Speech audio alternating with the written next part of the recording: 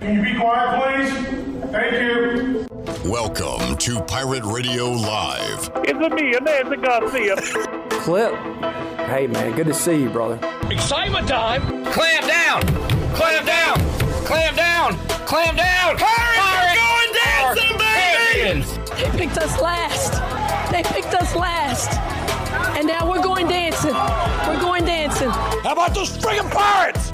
Now live from the Pirate Radio studios in the heart of the Pirate Nation, here is your host, Clip Brock. All right, welcome in. Welcome in to a Friday edition of Pirate Radio Live. Clip Brock here with you inside the Pirate Radio studios. Coming to you today on Pirate Radio 92.7 FM in Greenville, 104.1 in Washington. We're on 1250, 930, online, PR927FM.com. And you cannot watch the show today on Facebook Live and YouTube. We had some electronics overhaul here all day and throughout last night here at the station. So a lot of stuff going on. If Shirley, Wes, or someone could actually check to make sure we sound all right and we're on the air, that we're pretty certain we are. Yeah, okay. Good deal. Wes Hines has been working his little tush off for hours upon hours, and he needs to leave. Why are you still here, Wes? You need to go home and go to bed. Go lay on the couch or something, man. Take a break. Sit down. I'm starting to get mad at you. I want you to stop working for a little while and leave that to us, as we will be here until 6 o'clock. Got a lot of guests on today's program. Brian North will join us to get you ready for the packed sports weekend coming up later on in hour number one. Mark Greenhalgh Golf Shop Radio Show will talk a little golf. We are approaching the Masters, and we will talk about that and throw out a few favorites as we are looking forward to the action going once again in Augusta. And Harold Varner III will be there for the second time coming up this year. We'll talk to Greeny at 4 o'clock. Jeff Nadu, Barstool Sports, will go over his best bets for the Final Four and National Championship. Morgan Ahlers going to join us at 5 o'clock. Saw Morgan earlier this week out at Pro Day. We'll ask how that went from his perspective and the Ahlers family perspective, and talk some Pirate football. And Tony Dunn, C3 Podcast, CarolinaCatChronicles.com, will join us on the show to talk all things NFL. We got Chandler Honeycutt to my left today, and boy, it's a real shame you can't see us today because I'm wearing a really nice Hawaiian shirt, and I was gonna take that shirt off midway through the show and go topless the second half, but now I guess I could do it right now, Chandler. Nobody would even notice, but I will. Chandler, you're sitting right beside me today. Welcome in, buddy. Great to be here. It has been a busy day here at Pirate Radio today. A lot of technical stuff going on. Thanks to the people over at University PC Care coming in and taking care of a lot of that stuff. And, of course, our very own Wes Hines, who is still here, I believe has been awake for about 2 days now. But, yeah, it's been a busy day. But I just thought about something. I think there's something, if people really want to see your awesome Hawaiian shirt and that San Diego Padres hat that you're donning right now, we have a work phone that we have. If we want to, we can go live on Facebook. Yeah, I'm good. Okay. I was going to say we could set it up right here where they could see both of us and comment. I'm good. All right. Just radio today. Let's radio it. Let's go old school. This is old school stuff right here. And Shirley's excited because she can play music as long as she can connect that music to her computer. So Shirley's been doing TED Talks today. Yeah. We will get to that. We got to take a break here in about 5 minutes. If you have, can we take song requests on Twitter, Shirley? Yes. If you have requests, you can get those in to play during the bumper music. I would like the Mountain Song by Jane's Addiction, Shirley, if you could get that one at some point on today's show. Do you have a request, Chandler? The Message. Like the old rap song? Mm-hmm. Okay. Interesting. Interesting call there. You might have to check. I don't know if I can't remember if there's any cuss words in it, but maybe you can find a clean version if there is. Steve Hill has tweeted out a sound clip request. How are we doing with Stinger, Shirley? Do we have Stinger operating? Nope. Oh, we can do it. I can do it right now. So we got to do it manual. Go Gator. Go Gator. Go Gator. Yeah, we're still crossing our T's and dotting our lowercase J's here. and getting everything figured out. So, yeah, sorry, no sound request, but maybe music request if you want to get those in via Twitter. All right, what are we looking forward to today in East Carolina athletics? Well, a big baseball series as the Pirates look to do what they've done the past few years, and that's dominate the American. They'll be on the road tonight taking on Houston for a 3-game series. The Cougars come into this weekend 1 game under 500. Pirates are 19-6 as they begin conference play. Tonight's game 7:30, Saturday 7:30, so a couple of night games, and then Sunday will be at 2 o'clock, and we'll catch up with the guys coming up Monday on the Players Lounge ahead of a big game next Tuesday. All of a sudden these midweek games are becoming tougher for the Pirates to win, and they're becoming tougher opponent-wise because you've got NC State on Tuesday, Old Dominion the following week, Charlotte after that, NC State again, North Carolina, ODU again, Campbell again, and that is the remainder of the non-conference schedule. And I want to say that Charlotte game is going to be at the Charlotte Knights Stadium, so another minor league park that the Pirates will play at. The last time they did that was just last week in Fayetteville at Segra Stadium against Campbell. Didn't fare too well for the Pirates, so hopefully they can cure the curse next week or a couple of weeks from now in Charlotte. Coming up later on today, and we'll be checking it out at 5 o'clock, ECU versus UCF in softball at Maxar Joyner Family Stadium. The Pirates coming off a big win in Chapel Hill on Wednesday night. Can they ride that momentum? This is a team that has really, really struggled in conference play. I'm going to look up their record last year. I just remember it was not pretty at all, and that conference record last year was 2-16. So Coach Winkler trying to make this team into a winner, make them into a factor when it comes to AAC softball and softball across the nation. To do that, you're going to have to win conference games, and that starts tonight against UCF and this weekend against UCF. They will play at 5 o'clock today, 5 o'clock Saturday, noon on Sunday. Actually, no midweek action. They will play Thursday, Friday, and Saturday next week on the road at Houston. So that's coming up for softball.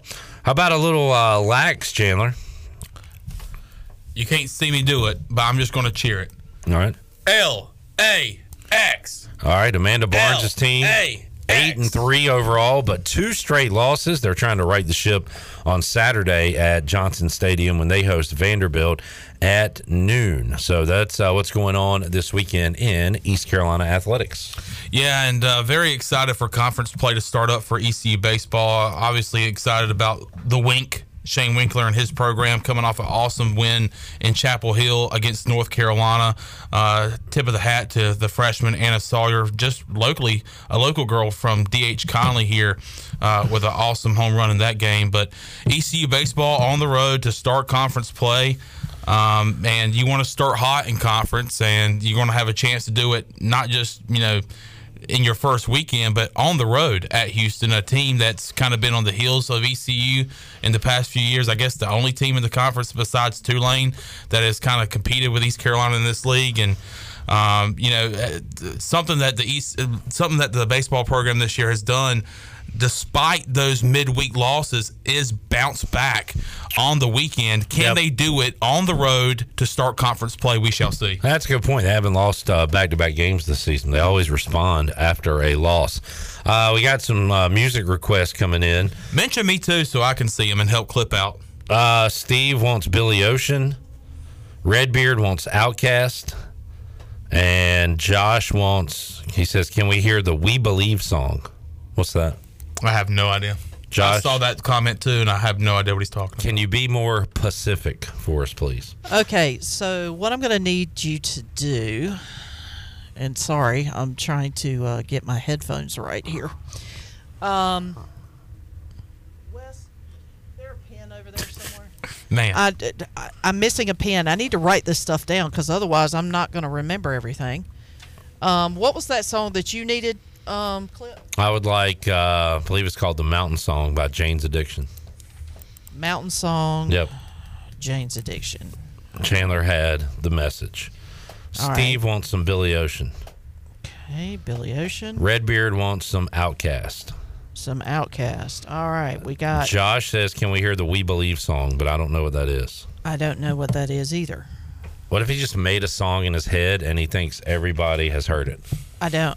Well, then Josh has got a problem. Hey, you've heard that song. Can you play? Can you play that song I always hum in my head that I made up? Yeah. Okay. Sure. Thank you. Play that one next. Like right. I have ESPN or something. Let's take a break. When we return, we'll hook up with Brian North, get him ready for the sports weekend. What are you looking at, Chandler? Porta potties? No, some people walking. Oh, some backstage Bettys. Come on now. We got Doggy Jams is taking place. Doggy Jam across the street, and it is there. Let's just put it this way: there's a lot of eye candy over there. It's like a jungle sometimes. It makes me wonder. I mean, broken glass everywhere. But not just a busy day here at Pirate Radio, but across the street. Across the way. They've got the famous Doggy Jams. That's right. Going on across the street. No Shaq this year. No Shaquille O'Neal. There is another DJ. I think Charlie Jordan is her name. But but it's starting to file. They're starting to file in across the street in the Point Plaza, whatever. All right, well said, Chandler. That's why you are the best in the business. We'll take a 5 time Point out. Plaza. Come back. Brian North joins us after this. On King Kong, standing on my back, can't stop to turn around. Broke my sacroiliac, a mid-range migraine, cancer, membrane. Sometimes I think I'm going insane. I swear I might hijack a plane. Go, push.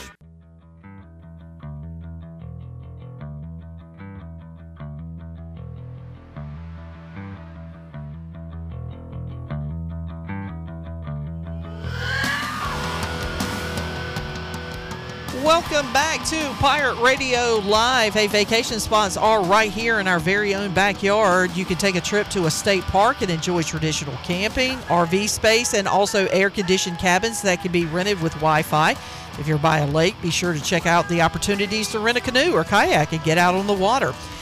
Your next adventure is right around the corner. For more information, please visit ncparks.gov. Now let's head back into Pirate Radio Live. Here is your host, Clip Brock. Can you crank that up? Sure. Thank you. All right, Josh has YouTubed the song he wants to hear from the ECU Pirates We Believe 1991 YouTube. Oh, geez. And it is a doozy. It's like... it's 5 minutes long. It's broke down Bruce Springsteen. It's like... Oh, God. It's Great like value Bruce Springsteen. Bill Summerstein singing a song. So we'll have to play that at some point in today's show. All right, we're trying to figure things out. Hopefully you can't hear this loud hum that's in our ears that is going to be making us have headaches all weekend. Yeah. But we can hear it. Oh, you have a loud hum in your? Yeah. It's not fixable. Okay, so Wes tried for 2 hours, so we're good. Okay. We just need to talk to Brian North right now. Well, he's up. Brian, how you doing? I'm doing okay. You sure you want one more annoying sound in your ear? I mean, I can help out here. It's kind of like when you multiply by negatives, it equals a positive. So we welcome the dulcet tones of Brian North. Brian, great to see you this week. I talk to you on the phone often. I don't see you often, but I did see you at Pro Day the other day, and we'll talk about Pro Day, and then I want to talk about what other lines of work should have a Pro Day such as that. But first, on ECU's Pro Day, I don't know, Brian, I mean, you've seen it a million times at this point. That was a packed house as far as scouts go. And as far as players participating on the ECU practice fields, anything at all, any individuals stand out to you on Tuesday? I thought wide receiver. I like the big wide receiver. I thought the guy who transferred to Toledo, names are escaping me. Let's call him Isaiah Winstead. Winstead, yes. I thought he looked good. I thought the big tight end looked good. Holton looked good. I don't know if Holton did anything. His arm strength, I know he was trying to show that off. I think maybe there was a little something there. I thought he threw some pretty deep balls, Brian, and I think that's what he was trying. Maybe the last icing on the cake. Can you throw a 70-yard pass into some wind and hit a receiver? I thought they did that quite well there at the end of things. So that was one of the things he was talking about, was he was actually trying to overthrow receivers. Yeah. Because increased his arm strength. He said when he went to his quarterback guru, it increased from 58 yards to 71 yards. And well, that's part of the equation, I think, in the NFL is how fast can you throw those outs to the hashes and the outside first. So those are some of those things I think they still want to see. But look, he's certainly had his stock go up ever since about the middle of his senior season. And the film is what they're ultimately going to look at, and then they're going to want to know if he can make some of those throws. But his stock has gone up. I'm curious to see if he does get drafted or if he goes the free agent route. But I don't think Holt has done anything to hurt himself at all. So I thought he looked good. C.J. Johnson, I think he would like to, if he could have some of these combine and pro day stuff back. I think he's hurt his stock a little bit with some of the things he's had going on, but it'll be interesting to see because he has talent. You know, Keaton Mitchell obviously didn't hurt himself at all. He'll get drafted somewhere. So I thought overall it was good. You know, those pro days, it's always hard to tell because no pads, no helmets, no defenders. So, but, you know, I don't think anybody was horrible, but I think Mitchell's the only one that's guaranteed to get drafted out of that group. Yeah, and I do agree with you on Holton Ahlers. He has improved his stock since ECU played their final game, just being in these all-star games, being around these teams, going to those quarterback camps and all that. And I think really showed, too, I think, Chandler, you were talking about it, like just his leadership there at the end where he's basically running the final drills, the final portion of Pro Day with Keaton Mitchell, with Darius Penix, who came in. And then the receivers, Winstead, Johnson, Ryan Jones. He's kind of running the operation there, and I thought looked pretty good doing it. So he has certainly improved his stock, not just when you look at the tape, but look at what's happened since his career ended at East Carolina. Brian, I was thinking about maybe what you do, a sports, TV anchor. You do the news as well now, but, fastest you can get to the buffet in the press box or, like what would a pro day look like for what we do? Yeah. In the old days have been like running tapes. We always used to have to run tapes back, and that's when we were thinner and did all those things. And there certainly would be, the catchy phrases that you have to say nimbly, All right. Here's a scenario. Give me a pun here for this. Yeah. Like your best Jim Nance after a championship call, like he does. Yeah, instead of a Wonderlic test, we would have to come up with ad-lib puns or something off of certain phrases, or we'd have to say something, blue clips, spruce trees. You'd have these words that are really hard to say that you have to say nimbly. How many different ways can you call a home run? Right, yeah. So I'm sure we could work something out there which you could find out who has the best abilities physically to navigate through some of those things. I'm sure we could come up with something. It is interesting that is how, and that's not the entire process. They're looking at your game tape. They're doing interviews just like they do for other lines of work, but it's pretty rare that you just get a bunch of people in a field. I was thinking, I do see this quite often in winter. I used to see it more, but around Pitt Community College, I would always see either law enforcement and you see this at different places too, like fire training, things like that, where they're actually going through drills and things like that. But you don't see that with a lot of lines of work. Not in that kind of capacity where you get people out there and kind of then judge who's the best at what they do. Right. I mean, in TV we could have the camera carry, which Bailey would be last at, and then we'd have there's different things: the ability to shoot, ability to run down the field, stay ahead of the plays. So I know what Brian North would win at. All right, you lost your map and you have no cell service. Find this 1A high school off this dirt road. Brian North would win that one. Yeah, geo tracking or whatever it's called.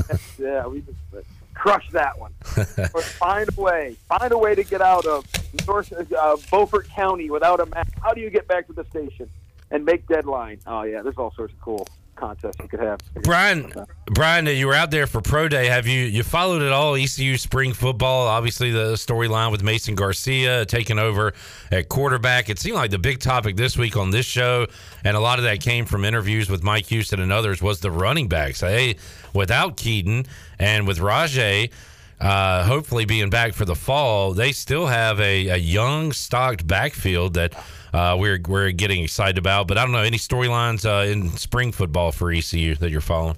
No, I mean transfer portal. I got a chance to talk with Coach Houston a little bit, just, how many guys were out and how they've kind of really upgraded with the guys they bring in.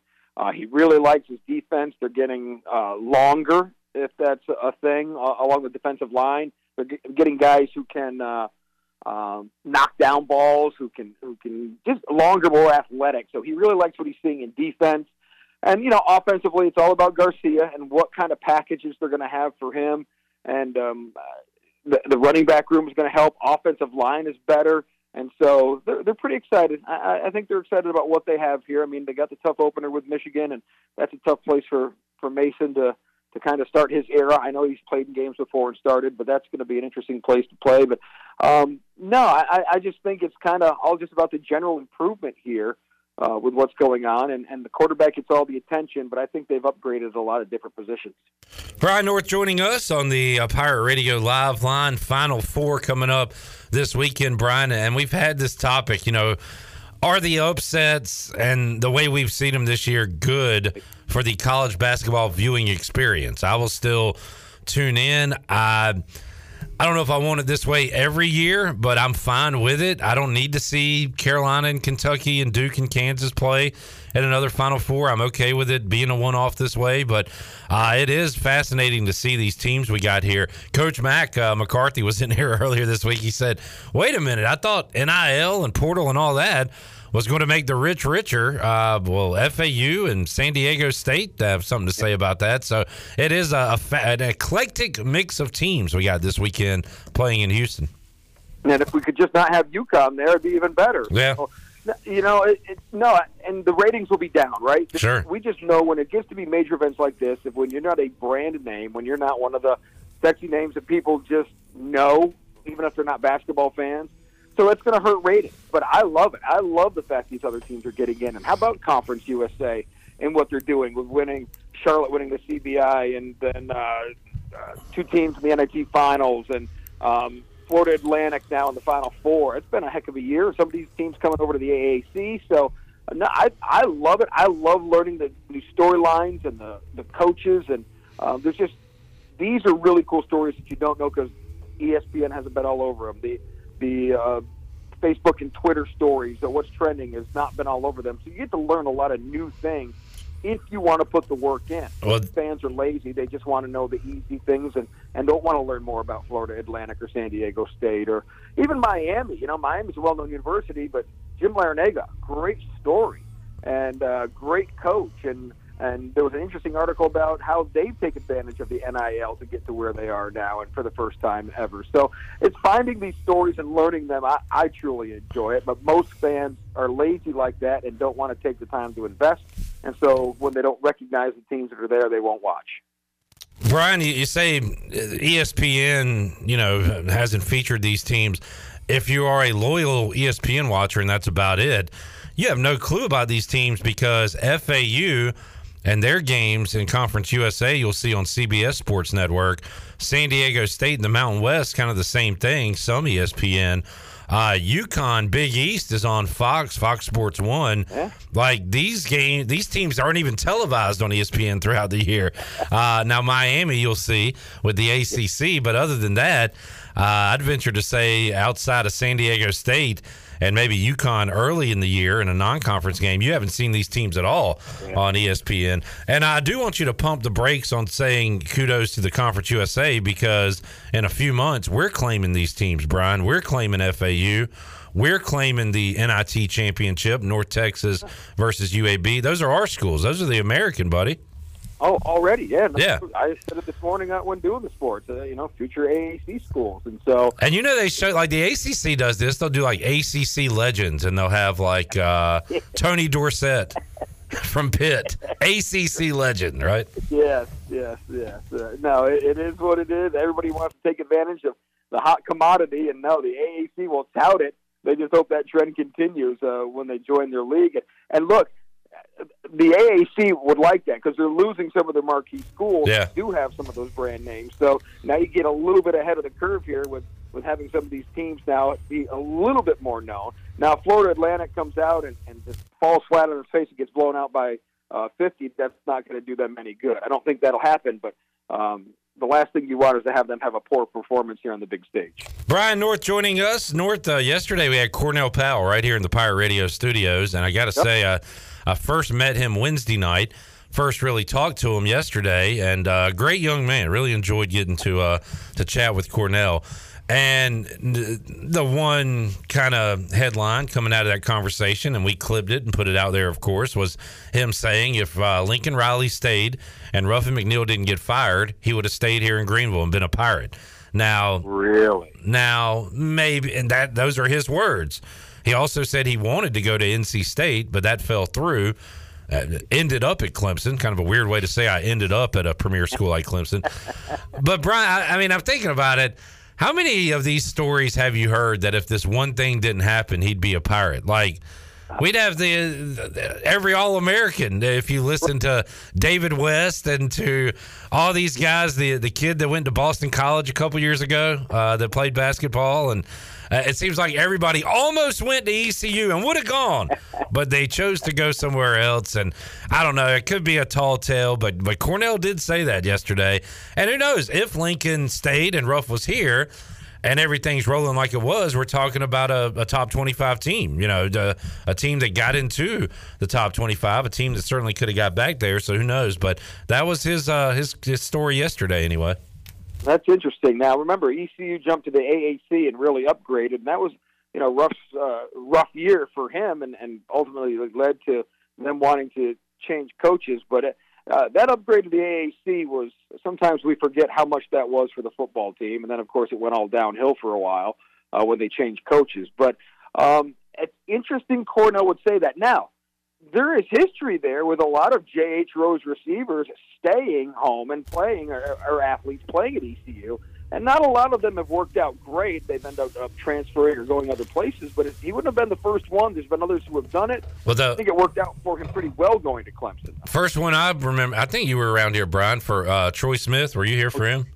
Yeah, he was here. My first year was his last year, and he was the great deep ball threat. David Garrard would just throw it as far as he could, and Troy would go catch it. That was that offense in 1998. So, no, remember Troy very well, and then he got a shot in the NFL. Cup of coffee with the Eagles, I believe. Eagles, yep. And then he's been back, running rec centers and stuff. But he was the first one, and then, you go down the list. Jonathan Williams was one who stuck around. But there's been a few receivers that have played there through the years. But Cornell would have been the biggest prize of them all if he had stayed. Yeah, and I saw even a State fan quote tweeted our video, and it said, dang, CP wanted to be a wolf pack, and we let him slip. So, I don't know. I feel like this stuff happens, you talk about your recruitment and what almost happened, and you could name, I don't know, a lot of fan bases probably try to claim them now, but I don't know, one of them things. But, man, I really enjoyed my chat with him. And July 15th, he's having the Cornell Powell football camp, and it's going to be free. Good. And that is absolutely awesome. And, I asked him, he loves being here in Greenville, having his name tied to a football camp, because I asked him how many of those camps he went to as a kid, and he said everyone he could, and he never found a free one. So he's excited to be able to do that for free for the kids around here. That's awesome. Freshly married, yeah.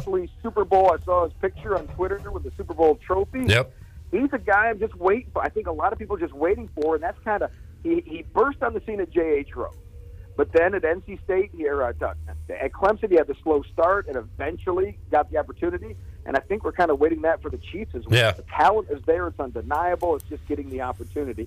Got to play in 3 games this year. Didn't catch a pass, but at least he got a taste of the field. But this is about it. I mean, he's got to do something this year, or he'll be looking for another job, I believe, is how it'll work with the Chiefs and the way his contract is set up. Yeah, big year for him to get out there and show something. By the way, his wife is awesome. Met her and came out of the studio yesterday, and I told Shirley and Chandler, and his wife was in there. I said, man, he's awesome. Yeah, that was great. And she said, yeah, I got a few notes, but he did all right. So I'd be interested to hear that conversation. But she's funny, got a good sense of humor. A Georgia girl who he met while at Clemson. So there you go. There's your Cornell Powell love story there. Brian North joining us, Pirate Radio Live Line. North, let's see, what else you got going on this weekend? What are you looking forward to? Let's see. We've got an Easter egg hunt going on at the house Sunday. I've got, apparently I forgot all about it, but I've just got the message that I'm judging some some barbecue meat contest at Chris Hatcher's homestead in Kinston, the big smoke on the water, whatever it is, going on in Kinston. So I got to go eat some meat Saturday. Chris Hatcher, what is that, baseball? Yeah. What's he doing now? So Chris is, former Kinston High School UNCW and Major League Baseball catcher and pitcher. One of the unique stories ever, where he was made the league as a catcher and then was back in the big leagues the next year as a pitcher. Like first guy since the 1920s to do it. Had a good career. He is just back home running his own business out in the LaGrange area, and he's now into this barbecuing thing. Cooking meat. Yeah. Part of this big club that's out in Kinston, and they have a big festival every year, and they're having that this weekend. And so that if you need a judge to eat your meat or eat anything, Brian North is ready. And Brian, I'm kind of ready for you to pass that torch to me one day when you're ready to retire. Brian Hanks and I are doing it this weekend too. Oh, Mr. Kinston. With a heart attack at some point.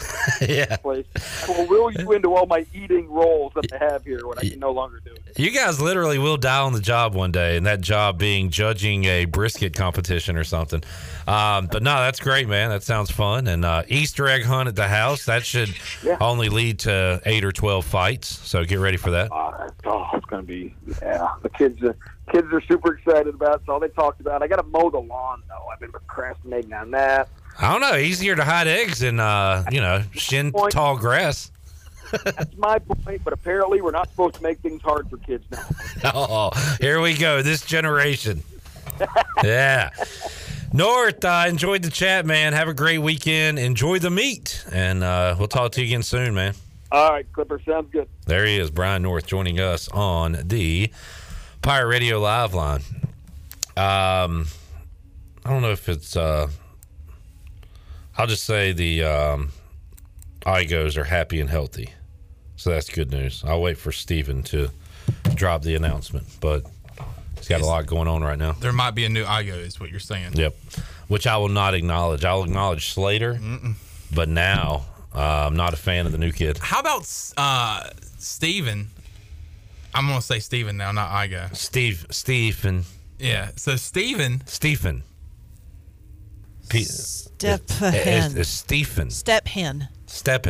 Steppen came up to me after it was over the weekend. I want to say it was last Friday night.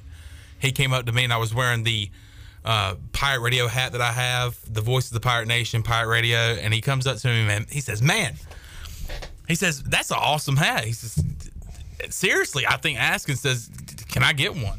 And I said, absolutely not. No, sir. I said, no, sirree. You will not be getting one of these hats. Ever. And I doubt he was seriously asking. But I like that you took it that way, and I like your answer. Firm but fair. Whether he was joking or being serious, don't matter. My answer is no. No. Not just no. Hell no. To the no. Hell no. All right. No. Let's take a break. We'll come back. When we return, we'll find out what Shirley was up to earlier today. And we might have some new Pirate Radio employees coming up in about 15 years. We'll tell you why. And wrap up hour number 1 on a makeshift edition of Pirate Radio Live. We got a lot going on behind the scenes, but hopefully a good radio program for you until 6 o'clock. More to go. PRL back with you after this.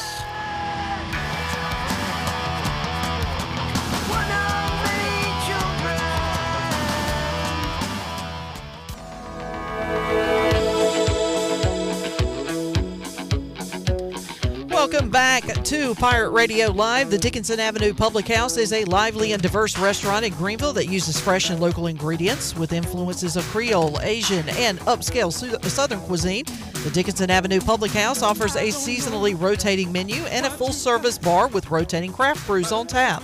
Come to the intersection of 8th and Dickinson and enjoy dollar oysters Tuesday through Thursday from 5:30 to 7.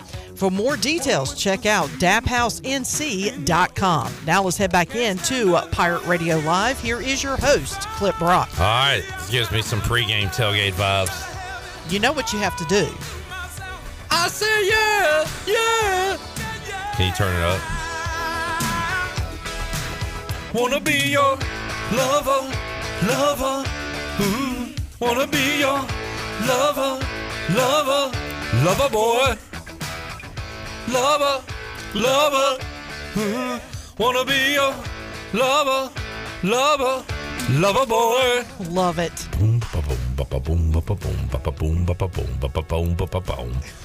Billy Ocean. Eilish. No.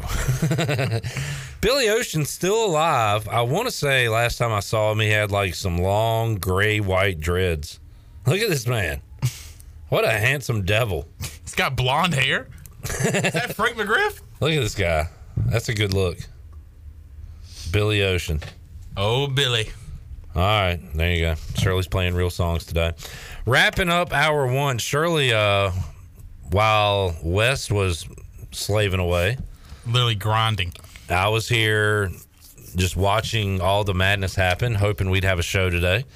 Where were you? I was over at Chicago Middle School.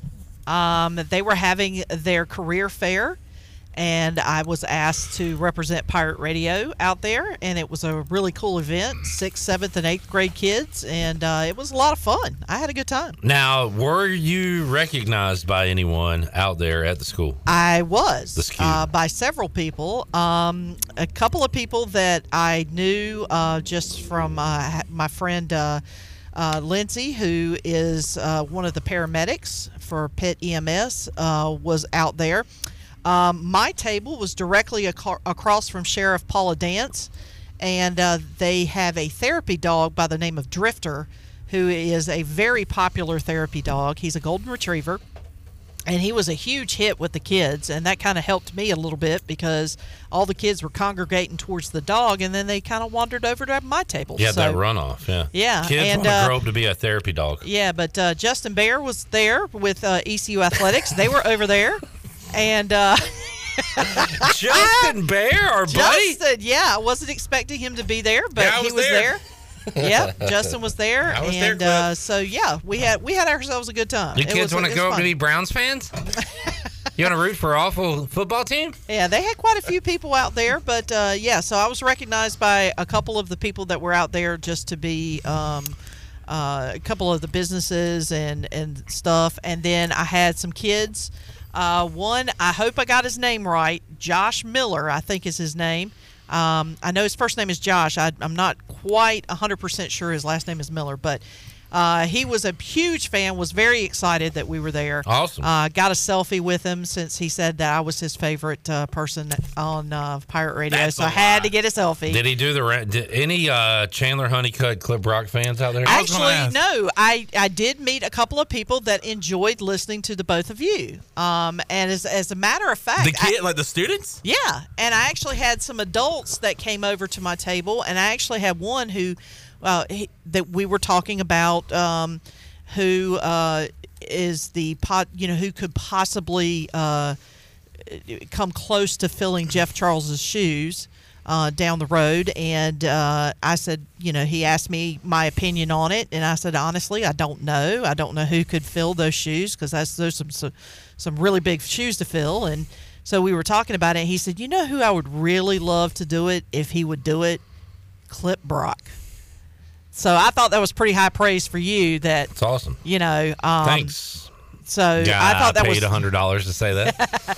So it was a very cool event. They took care of us. They fed us some chicken nuggets, Chick-fil-A chicken nuggets. Chick-fil-A chicken nuggets now, the good stuff.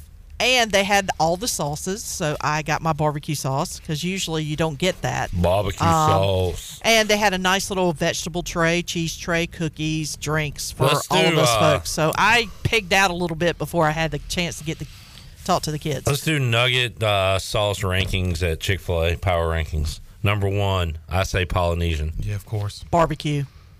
Number 2, where do you put barbecue? Chandler? I'm going to go Chick-fil-A sauce. I was thinking that too. I'm going to go Chick-fil-A sauce before barbecue. Ketchup. CFA sauce. Number 3, barbecue. No! This is a group. It's 2-1. It's not fair. Number 4. I think barbecue is fine for 3 as a group vote. Honey mustard? Honey mustard or ranch?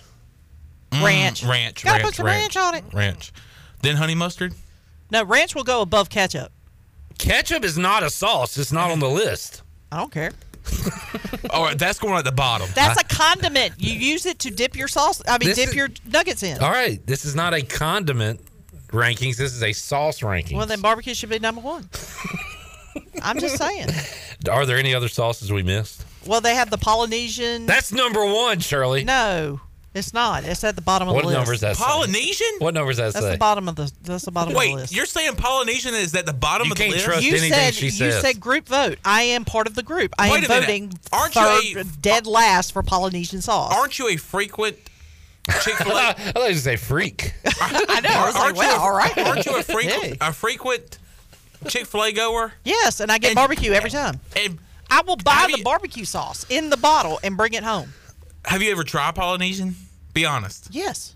And you don't like it? No. Oh, my gosh. Oh, my gosh. What is wrong with your taste buds, Shirley? It's called I'm a finicky eater. I've always been that way. I am. I am finicky. a picky eater. All right. There's the all right. power rankings. You heard it here last. Let's take a break. When we return, we'll talk a little golf. What is the outlook on HV3 in Augusta, and who are some of Greenie's favorites this year at the Masters? We'll talk about that and what's going on currently when we return. Pirate Radio Live on a Friday. Back with you after this. I don't know what you got, but it plays with my emotions. I want you so much. My baby don't mess around because she loves me so, and this I know for sure.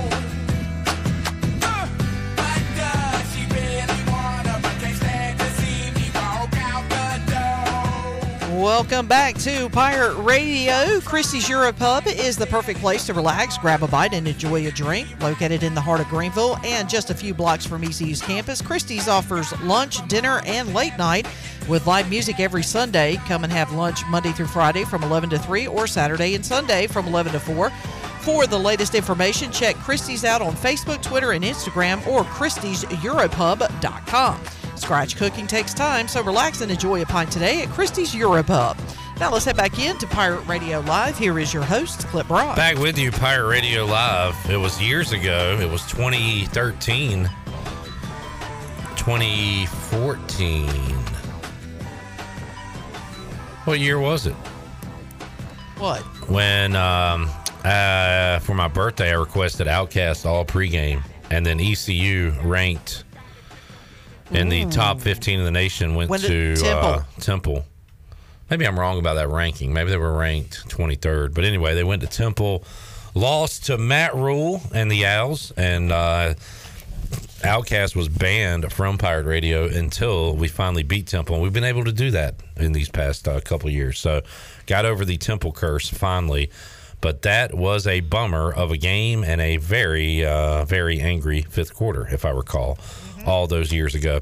All right, let's head out to the Pirate Radio Live line, talk some golf with Mark Greenhalgh, Golf Shop Radio Show, joining us here on Pirate Radio Live. Greenie, how you doing today? I'm doing great, Cliff. How you doing? Doing good. 1 week ahead of the Masters. So, Greenie, I remember I asked you this last year. I'll ask you again. When you begin to, do your pools, do your picks, whatever you do for the Masters, do you already have that set in stone? Are you looking at anything this weekend to help you determine a winner? You know, where are you as far as picking your Masters team?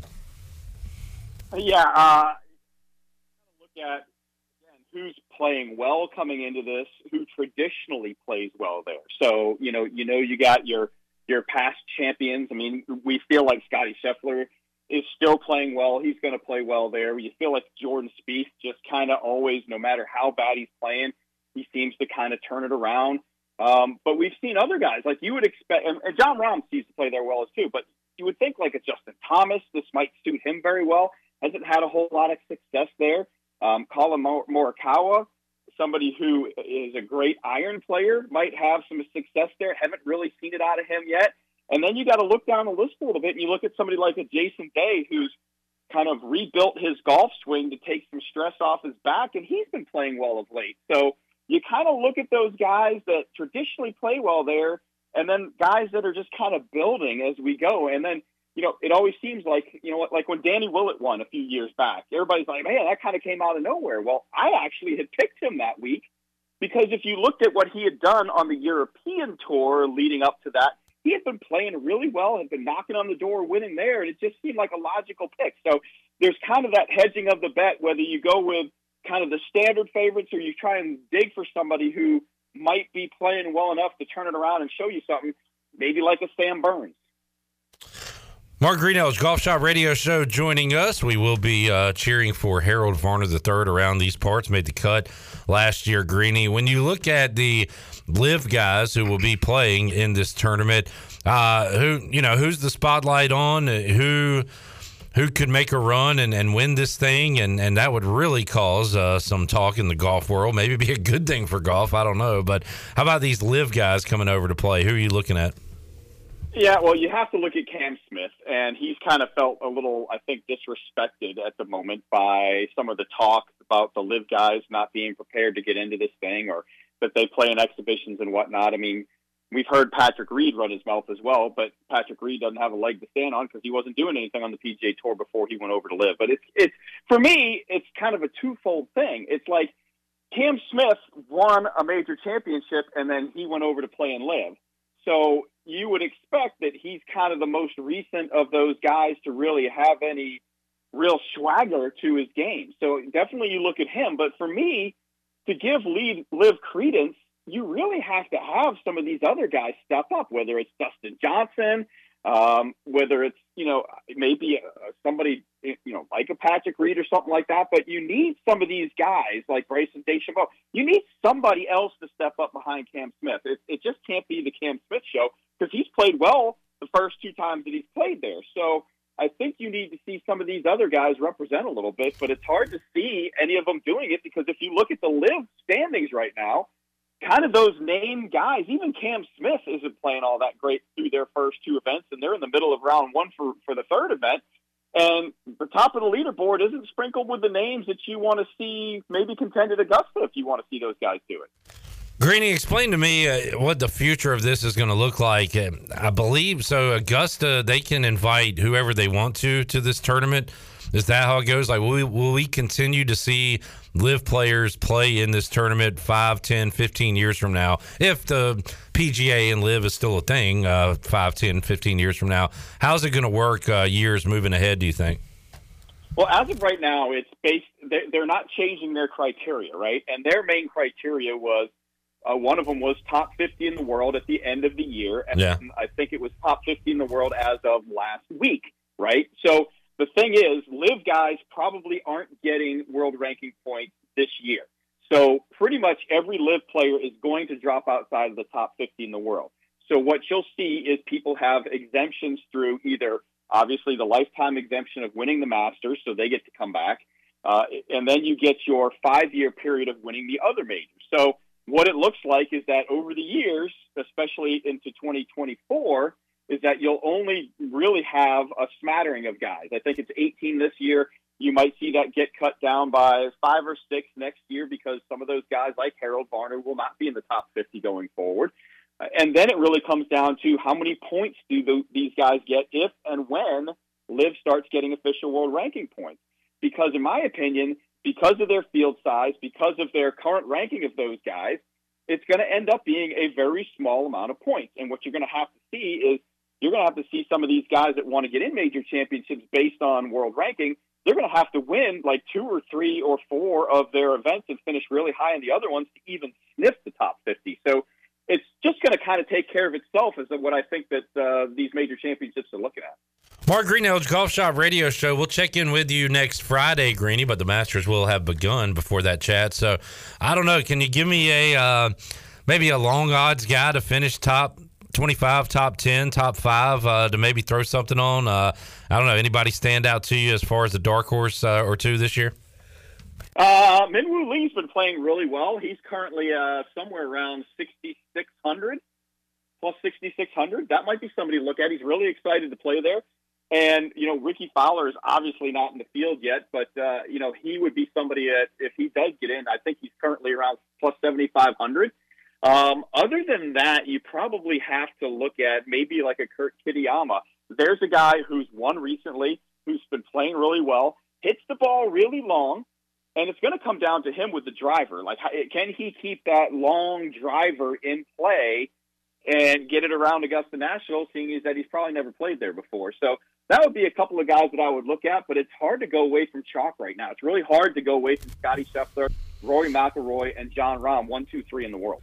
And will Tiger make the cut? Greeny, what kind of couple of rounds are you expecting Thursday, Friday from Tiger Woods next week? I think Tiger will 100% make the cut. I think that we're probably going to see that Tiger, with his health and the way that we saw so far this year and what he's played in, is that we see that last year we kind of got one round and we held on for dear life out in the second round, and we kind of survived rounds 3 and 4. And then, in the PGA Championship, we saw that it didn't go well, as it progressed, and he had to withdraw. And I think what you're going to see is you'll probably see, first round really good, second round will be good, and then we'll see third round might be kind of that mediocre round, and the fourth round we'll see him kind of hanging on. So I would say finish middle of the pack of people that make the cut. But I wouldn't be surprised if, it comes down to how much does walking hurt him, and how much is that impacting the golf swing at this point. We see he hits more shots than anybody else, so you could still see him maybe top 10 it, outside chance. Mark Greenhalgh, Golf Shop Radio Show, joining us on Pirate Radio Live. Greeny, what do you got planned for Saturday's edition of the Golf Shop Radio Show? Well, we'll have a little bit of Final Four talk with Bill Bender of the Sporting News, and then it's going to be all golf and all Masters. Got Charlie Reimer. He never had a chance to play in the Masters, but he played in a couple major championships, hanging out down in Myrtle Beach doing all kinds of stuff, so we'll get his take. And then we're also going to check in with one of the great Hall of Fame writers, Alex Maselli, and kind of get his thoughts. And then we always check in with our man, John Boyette of the Aiken Standard, to kind of get the feel for how people are, feeling down there in the area, and what the talk of the town is, and maybe how they're going to treat the live guys going forward. And those live guys bust out their team uniforms. Yeah, are they villains? Are they heels? Is it turning into wrestling? We'll see next week down in Augusta. Greeny, enjoyed the chat. We'll check you out 8 to 10 a.m. tomorrow morning right here on Pirate Radio, and talk to you next week, man. All right, Clip, have a good one. Thanks. Thank you. You too. There he is, Mark Greenhalgh, Golf Shop Radio Show. And Chandler, all I want to do is be in a pool with Mike Mullis. Man, that brings back some nightmares. It does. And just saying the word pool. Yeah. Like, you say pool, and I think of summertime. Oh, yeah. I think of, the sunshine, having a nice drink by the pool, dipping in the pool. You breaking out that brand new 2-piece you just bought? Exactly. And now when I hear the word pool, yeah, I literally cringe. I shake in my boots because of the just debacle that was the Masters pool last year. Which wasn't even a debacle. No, not really. We had it rules. Was made a debacle. Yes. It was made a debacle. And then you thought you were out of the woods with that. You thought you had learned your lesson with that pool. No. Then there was what we like to call the Kentucky Derby pool. No, we like to call it the Kentucky Derby pool. The Kentucky Derby pool with Troy Dreyfus. Nobody knew that. I forgot the horse's name. But it was literally the horse with the lowest odds to win the race. It was a horse that actually needed to be told to, hey, there's a horse being scratched out of the race. This horse needs to come in. That horse ended up winning the race. Out of my stall. Out of your stall. Now that was a debacle. That was a debacle. Now that is actually the definition of debacle. That was a mess up, but something we were not prepared for. But yeah, will we see ourselves in a pool with Mike Mullis again? Well, this year maybe we will. This year, I'm gonna see if Mully will just make the rules. The rule for the pool. Maybe he just does winner take all. Which, I mean, we'll see. But I want to be involved in it. I don't want to run it. I don't want to be in charge. Let him do it. Yeah. Let him do it. I mean, let him make the rules. And if there's any sort of mess up, if there's any sort of Yeah. At the end of it, we can be Mully and complaining. Yeah. And bitching about it. For like a month. Sure. Yeah. I wonder if Mully, do you remember my makeup gift to Mully? Golf balls. Golf tees. Golf tees. I wonder if he's used those. I forgot to ask him. And it said Mully's tees on it. That's right. And then what was the deal with the pennies? That was... What am I thinking about with that? That was his payment to somebody. Was it to you? He put it down in front of you. Who won the pool? I don't know. But yeah, he brought in a bunch of pennies. I want to say he dumped it right in front of you. Yeah. But yeah, that was how. What a showman that guy is. Yeah. What a diva. Our Mike Mullis. He's our guy. All right, let's take a break. When we return, we'll check in with Jeff Nadu, Barstool Sports, talk Final Four. Nadu threw out a few baseball bets on opening day, so we'll talk a little baseball as well. That and more on the way. Hour 2, Pirate Radio Live here on a Friday. Back with you after this.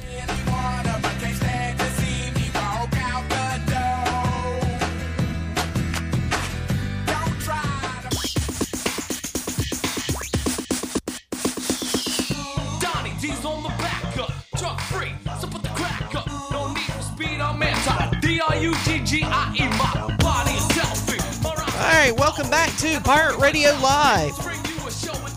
Do you need custom t-shirts, apparel, or promotional items for your business, organization, or event? Well, keep it local and print it local with University Sportswear. Contact them today at universitysportswearenc.com, the official sportswear provider of Pirate Radio. Now let's head back into PRL. Here's Clip. Back with you, Pirate Radio Live on a Friday. Clip Rock, Shirley Rhodes, Chandler Honeycutt. Chandler doing a great job co-hosting today. Thank you, man. I appreciate it. It's great to be back in here. I haven't been in Studio A for a show really since, I would say, intern Peter was doing a great job with video, taking over some days, allowing me to come in here. I was in here for quite on a regular basis when we still had CJ Schaefer, God rest his soul. He's not dead. He's just in Atlanta. But it's great to be back. Died and went to Atlanta. But it's great to be back in here with you, Clipper. So doing a great job on these interviews. Well, I mean, nothing has changed. Your moral support. Yes, but I mean, I'd like for you to. I'm letting you. Oh, thank you for letting me. I'd like. I mean, you control the interviews better than anybody. It's no different as if I was in there. I'd like for you to ask a question or two. Okay. If I can think of one. It's gonna be tough. You got Nadu. You got Tony Dunn. You got Tony. I've got some questions for him anyway. Morgan Ahlers. I need at least one question for each of them. Okay. All right. And we'll start with the big man on campus, Jeff Nadu, Barstool Sports, who joins us here on Pirate Radio Live on a Friday. Big man, how you doing today? Good. How are you, Clip? Doing good. I was a little surprised to see you throw out a few MLB plays on opening day. You went 2-1. I was 2-1 as well, and your one loss was one of my wild wins, that wild Cardinals Blue Jays game, which I thought I was going to lose the whole time, and Blue Jays ended up scoring. They were just going back and forth the whole game, but 2-1 start to MLB. I think I saw today, Jeff, you're sitting out the MLB card, but I don't know. Is that something you're going to be doing maybe day to day? Find something you like? Yeah, I mean, I always am trying to find value, whether it's soccer or baseball or whatever. And I bet baseball, generally up until August, and then I start getting into football. But yeah, I enjoy it, and anytime I can find some value, I'll look for it. All right, let's talk Final Four. I told Chandler last Friday I did want to ride with Miami one more time against Houston, and I did, and we won. But then I was ready to fold the Miami cards. Chandler was not done yet. He's been a U backer for years now. And first of all, let me ask Chandler, and then I'll ask Nadu. Chandler, are you just going to ride with him blindly again against the hottest team in the tournament? UConn been blowing everybody out. Are you going Miami again? I'm seeing the number at 5. Number is at 5. Man, UConn looks really good right now. They're just they've seemed to be so dominant. Miami's had to play from behind the past few games. I don't know if they get down big from UConn. I don't think there's any coming back. I've got to go with Miami though. I feel like at this point, why not just ride with the hot hand that is Miami? So, what do you think they do? Can those guards and the bit what you did say last week, Miami taking on Houston, they had the best big in that matchup as well. So they are taking on a complete team here in UConn, though. What do you think about that matchup? Yeah, I think it's a tough matchup, at least for me, because I really like obviously what Miami can do with their guard play, and I think Ramir is a great player. I really wonder about them defensively. I don't think they're very good on that end, and I think the good thing for them is they're really good on offense. We have to remember, these are two of the top 5 best offenses in America. Both these teams averaged around 80 points a game this season. I think there's room for both these teams to score at a pretty high level. I feel like if you like Miami, I would just lean on playing the over, at least for me. I remember when Gonzaga played UConn, I kind of hoped for a game where both these teams kind of pushed 80, and UConn was able to get there, but Gonzaga wasn't. I think Miami kind of does what Gonzaga couldn't. I feel like both these teams can score pretty efficiently. I think there's matchups that Miami can exploit, and the same for UConn. I don't really want to step in front of UConn, but I also don't really want to step in front of Miami, so I'm not going to. I'm going to just assume that both these teams get quality shots. You look at UConn, I think they could really have some success on the offensive glass. This is not a real good rebounding team if you're Miami. And I look at Miami's guards, and I just feel like with the way they could shoot, they don't turn it over, and both these teams are great at the line. I kind of had this total more towards 155. I see it at 149. Yeah. I'm willing to figure we have some pretty good offense in this game. All right, trending over for the big man, Jeff Nadu. Jeff, I loved San Diego State round 1 of this tournament. Picked them, won that, and then I saw where you liked them going into the tournament, but you liked them throughout this tournament as well, and I kind of just kept riding you and riding the Aztecs, and it has paid off in a big way. They are in the Final Four, taking on FAU. I got to say, these Owls, Jeff, I didn't watch them until the Conference USA Championship when they blew out UAB, and yeah, they opened my eyes then. But in this tournament, they are the coolest customers. They never look like the moment's too big. They don't even look that excited when they win. They just act like, yeah, we are supposed to do this. We're 33-3. This is how we're 35-3, whatever. This is what we do. I've been so impressed with just their demeanor throughout this tournament. Can they do it again? Can they knock off the Aztecs? What do you think about FAU San Diego State? Total sitting at 132, I'm seeing. Yeah, I played San Diego State right at the Open. I played the money line. It's now up to 2.5, and I'm pretty happy where I'm at with it. I think it was San Diego State. I've tried to kind of beat the drum with this team really since this tournament started. I didn't really understand why people love them so much love Charleston so much. And then they came out and buried Fort Furman. I took them against Alabama. I mean, this team is just, as you said, cool customers. They're experienced. They've got a great bench. They've got a lot of continuity, and they play together a long time. They're an elite defensive team. They give you nothing on the perimeter. And I think offensively, what I have to be kind of impressed with is, look, they're not real impressive on offense, but you have to remember they've been able to get to the Final Four, and Matt Bradley has given them virtually nothing, their best player. I mean, he hasn't eclipsed more than 10 points in the last 3 games. He hasn't shot the ball well, neither has Micah Parrish. They've been able to live in the mid-range, and they're going to get yet another team that's going to throw drop coverage at them and say, make jump shots. I'm willing to believe that Trammell, Butler, and Bradley can start to contribute a little bit. Butler's giving you a lot. I love what Trammell's done. I like their length. I'm a FAU guy. I like this team as well. I just feel like SDSU is just a slightly better team. I think they advance here.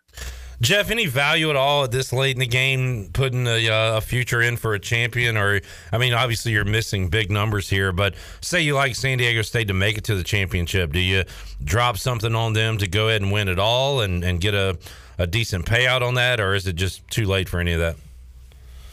Well, I think, look, I'll tell you this, Cup. I have San Diego State 80-1. So no need to get into it now when you got an 80-1 ticket.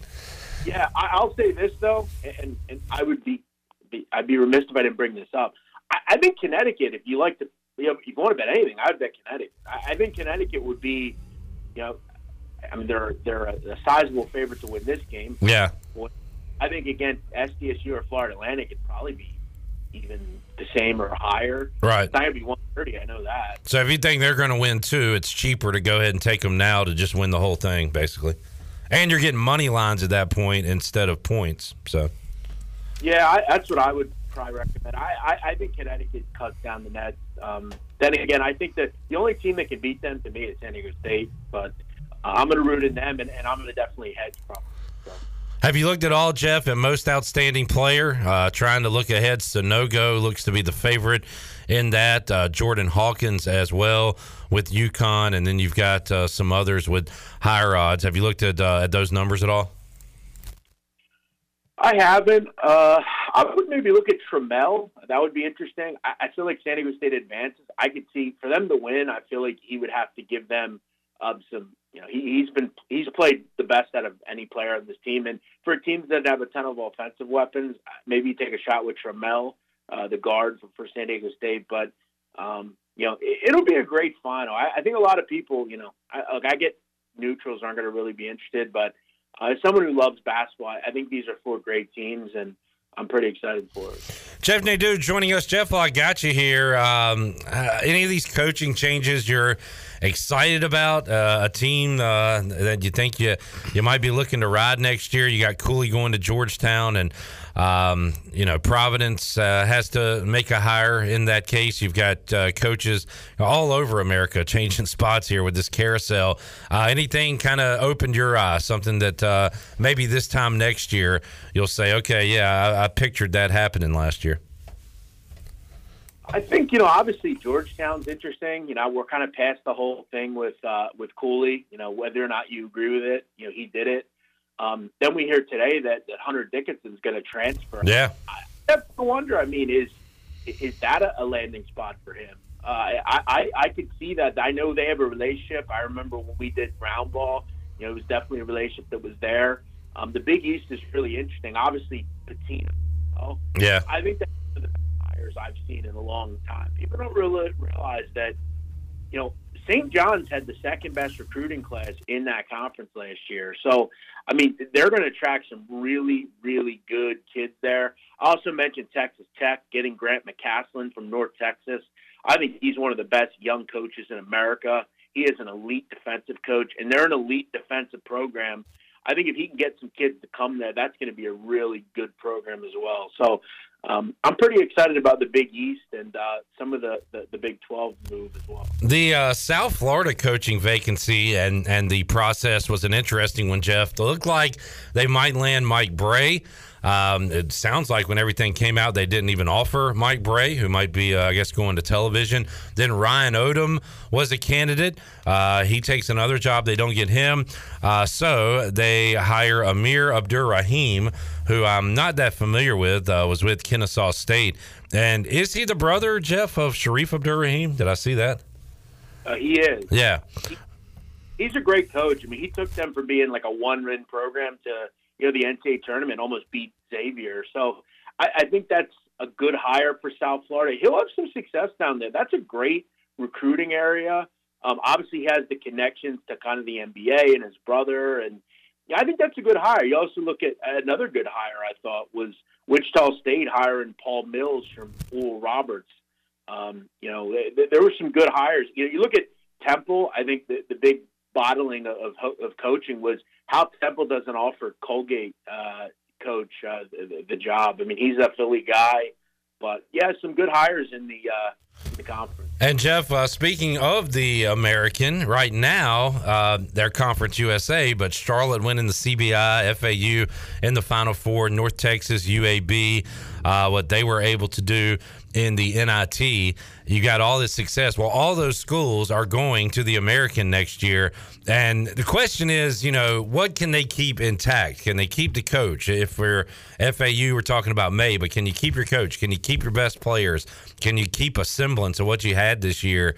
And if so, man, losing Houston and UCF and, you know, schools like that isn't the worst thing in the world. Cincinnati, because you've got some great replacements. But I'm just wondering what these teams are going to look like, you know, a year from now, 6 months from now, 2 weeks from now.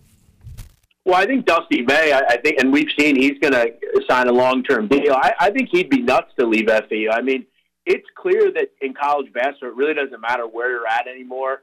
I mean, and look, that's a great place to live. You know, that's a great place to coach as long as you're getting kind of some upgrades on the university and on the facilities, and looks like he's going to get them. So, yeah, plus you're going to the AAC. I mean, how much higher are you looking to go? I mean, there's really what are you going to go to Penn State? It's like if you're Dusty May, you're going to the American, you're going to a solid conference.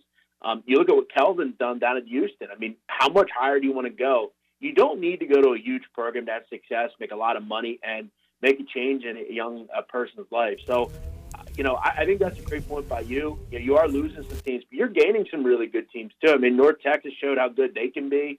I think these are really capable teams that you're bringing in. Yeah, it's going to be fascinating. I mean, we can see a top 20, 15, whatever team roll into Minges next year if May can keep it. Because I believe I heard, Jeff, they have, I heard this early in the tournament, they had one of, if not the youngest team in the tournament this year. You look at their starting lineup, it's like freshman, sophomore, junior, or something like that. It's crazy at FAU. If I were putting out a top 10, I would surely put them. If everyone returned, right, I would put them in a top 10 team. They have one senior, Michael Forrest, who is a kid that's been there seemingly forever. But look, here's the problem, Cliff. Are you going to be able to retain all these kids? Right. Look, everyone has watched John L. Davis and Elijah Martin and Vlad Golden, but I guess the question I would have to any of these kids that are thinking about leaving, why? I mean, you live in paradise. It's a mile and a half from the beach. You have a top-level coach who has carried you. I think it would be really, again, who am I to say anything about a kid, but I feel like it would be low level to leave. I mean, he's done a lot for them. He believed in them. He took them to where they are, and I think they're going to come back. If they don't win the NCAA tournament, they're going to come back as a top 10 team next year as one of the best mid-major teams in America. Love talking hoops with the big man on campus, Jeff Nadu, and a couple months from now we'll start talking some college football and getting ready for that to roll back around. Got spring ball going on now, Jeff, so keeping an eye on that. You got the Sit Down podcast as well. Anything else on the horizon at Barstool or in your life we need to know about, big man? Just, we're getting to that period where, it gets a lot easier to deal with a day. And, as you said, the grind never stops. You're always focused on the next thing, which would be like the NFL draft and the NBA playoffs and baseball, and then it's football. So, the clock keeps on turning, Clip. And, as I've kind of been putting out there, we have something we're working on at Barstool that'll be out hopefully in the summer. It's pretty big. So that's something we have going on. But, just keep, the clock turning. I'm moving, Clip. I bought a house. So that's something that I'll be doing in the next month or two. Life news. Good deal. Nadu, thanks for joining us, man. We'll keep in touch and talk again with you soon. Appreciate it. Sounds good. Thanks, Clip. Thank you. Jeff Nadu, Barstool Sports, joining us today here on Pirate Radio Live. So you hear him. I like getting into that just overall college basketball discussion. But before that, Chandler, don't worry about your U. Don't worry about how big and bad UConn is. Just take the over and pull for guys to make baskets. That's the thing. That's the thing I like about taking the total in something, whether it's under or over. You kind of get to enjoy both teams playing basketball, and I always like to go over, whether it's football or baseball or basketball, and look for the fireworks that is scoring. So I might have to do that and just kind of sit back and enjoy UConn versus Miami. He has been on that San Diego State train. I feel like a lot of people haven't, and you know why? Because of kind of what you said there. People like offense, so they want to take Alabama over a defensive team like San Diego State. They want to take Creighton over a defensive team like San Diego State. Well, the Aztecs have answered the call every time in this NCAA tournament, and he thinks they're going to do it one more time against a good offensive team, against a good three-point shooting team that every time FAU was challenged, they would come up with a big shot, a big possession, and get a score. And they did that against Kansas State, did it against Tennessee. You cannot phase these guys. Memphis had them on the ropes, and FAU hits the shot at the end of the game to win it. They're 35-3. Man, it's tough to go against them, but again, if you've doubted San Diego State during this tournament, you have lost several times because the Aztecs just continue to bully you to death, play tough defensive basketball, and get enough points on the offensive end. So I love both matchups. You got probably a shootout coming up in the nightcap around 9 o'clock, and before that, we'll see if FAU can provide enough offense against San Diego State. Yeah, I'm looking forward to these matchups and just really this Final Four in general because of the uniqueness of the teams that are in it. You look about, I mean, the side by sides of who was in it last year with all the Blue Bloods, and then this year obviously with San Diego State and Miami, and then of course FAU coming out of the CUSA. We'll see them next year in the American. So a lot of underdogs making their way into the Final Four this year. Who can come out on top? We shall see over the weekend. All right, let's take a break. We'll come back. One more segment to go here in Hour 2 of Pirate Radio Live. Hour 3, we'll talk to Morgan Ahlers and Tony Dunn. A lot of football discussion coming up in that hour. More to go, Pirate Radio Live. We're back with you on a Friday after this.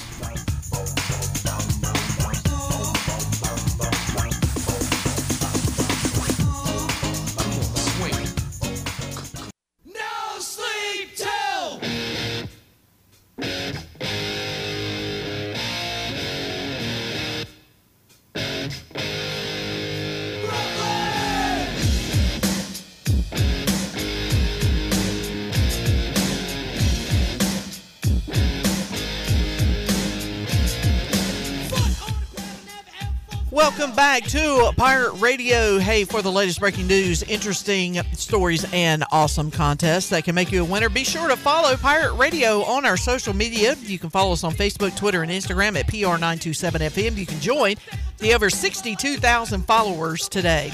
Now let's head back into PRL. Man, I'm just ready for this week to be over. All right, PRL. Here's Clip. I have a song request. Okay. Can I get Corduroy by Pearl Jam at some point today? Thank you. Thank you, ma'am. Thank you, ma'am. Chandler, you got anything else? Not at the moment. Okay, we will. Maybe some Journey, if you don't mind. Ooh, I've got one of my favorite Journey songs. It's a great song. It's called Be Good to Yourself. Okay. A good lesson for all of us. I will play that. I saw a video from last night where one of the 7 A's fans, because I saw a full crowd shot as Ohtani was about to take the mound, and nobody was there. But I guess this is after the game. They're going into the dugout and going back through the dugout. There's a fan on the front row, and Anthony Rendon has him by the shirt and says, "What'd you call me? You called me a B?" And the guy said, "No, I didn't. No, I didn't." And Rendon is holding him by the shirt and said, "Yes, you did, MFer. I heard you." And he kind of took a swipe at him. And physical violence, not a great thing. Shouldn't have that. That's weird to see from Anthony Rendon, too. I mean, I feel like, especially when he was in Washington, he just seemed kind of like a laid-back guy, didn't let things get to him. And right here, I'm watching the video as we speak, and he is like, he's got that guy firmly by the shirt. And I love it. I love this. I think, I don't know, and I get that, like, you got to tune out the noise and all that stuff. But if a guy's calling you a B for 9 innings and saying it to, like, at the very least, you should be able to get face-to-face with the guy and say, "Would you like to say that to my face?" This guy was not ready to do that. Was ready to do it after a few beers and 50 feet away and a fence and a net and a lot of things in between each other, but not quite ready to do it to Anthony Rendon's face. And I saw Pardon My Take, the Barstool podcast, said that we should be able to have a one fan versus player fight every game. I don't know if that's what we should have, but I do not mind players going after fans that have been inappropriate. Now, if somebody's being, you know what I like? When the chirping, and we see this in left field at Clark LeClaire a lot, when it's funny, when it's like mutual, right? When you're laughing about it, that's great. That's fun. That's good for the game. I love junk talk. But one part I like about junk talk is, and Chandler, I do this with you sometimes, and I'll kind of beat you down with some junk talk. Finally, the dog lets loose, and you come after me. Yeah. And guess what? I stopped doing it. But I that's what I want to happen. I want to get in a give and take. I don't just want to give. I want you to give it back to me. You want to receive something as well. Yeah, bring it back home. Give it to me, baby. And then you do. And when you do, it's with a lot of force behind it. It makes me feel good too, especially when I see you kind of back down. Yeah, like a little sorry puppy. Because you get aggressive, and I'm like, okay, this is what I want, man. Show me some fight, show me some grit. Talk junk to me. But that I like the back and forth. We don't get back and forth a lot in athletics because it's usually just the drunk fan yelling at the player. Yeah. And then when it ain't no fun when the rabbit has the gun. And this time Anthony Rendon had the gun. And by gun, I mean that guy's shirt. Yeah. And it was pulling him. I love it. Because you got that guy. And that guy's scared bleepless. Yeah. I mean, he's literally scared. And when you brought this up, when we started talking about it, I remember, and thankfully I remembered who the player was. I just looked up Marcus Peters fan. When Marcus Peters was playing for the Rams, he literally gets in the stands. Full uniform. He starts off by sitting on the bench, turns around, says a few things, gets up, and then he storms to the stands and gets in this guy's face. That's exactly what I remembered and thought of when we were talking about this Anthony Rendon situation. But yeah, I mean, we've seen it in sports. I don't think we see it enough though, where these players just kind of have enough of the fans. And this happens on opening day. So, hey, play ball. And it's easy to pick out the guy that called you a B in that stadium because, again, there's like 250 people there. So you can easily look over and see the guy calling you and talking junk to you the entire game and can point him out at the end of the game.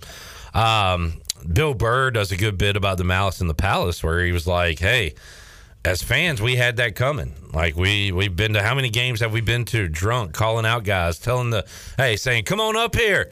Come on up here. I'll say it to your face. And he said, well, they finally went up there and you saw what happened. They just started taking out fans at a row at a time. And he's like, we need more of this in sports. And maybe fans would act a little better. Sure, cheer on your team. Have fun. But if you call out a guy, say something about his mama, call him a certain word, I think he has the right to do the same to you. And then see what happens from there. So, anyway. More Be quiet. I'm enjoying this humming. God knows. Just be quiet for a second. I feel like I'm going to go home and just start writing on the walls like, This is going to slowly drive me mad. This is going to be my tipping point. Kind of like Lottie's tipping point in Yellow Jackets when she takes the mushrooms and she's off her meds. Finally got my wife to watch Yellow Jackets.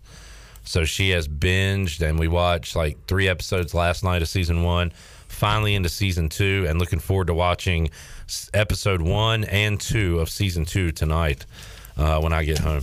Shirley will not watch it. My work woman, my home woman finally watched it. My work woman will not.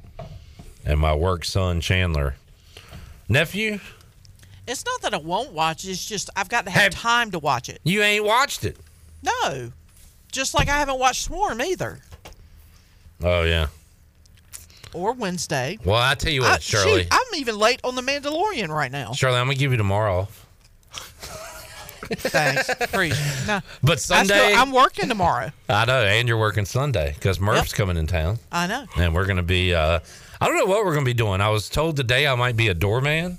That's exciting. I was told that I might be a rifleman. I know what Shirley's going to be doing on Sunday, the Murphy Center. She's going to be the mic girl. When you have a question, Shirley's going to be going around the room, working the room. Please ask your question. State your name. And affiliation.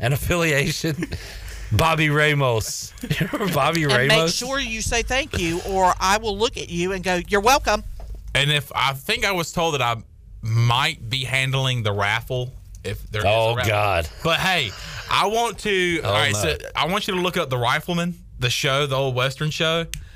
And if I am the raffle guy, I want my face photoshopped on that guy, and it be called The Raffleman. I like that. Bottom line, this is for both of you.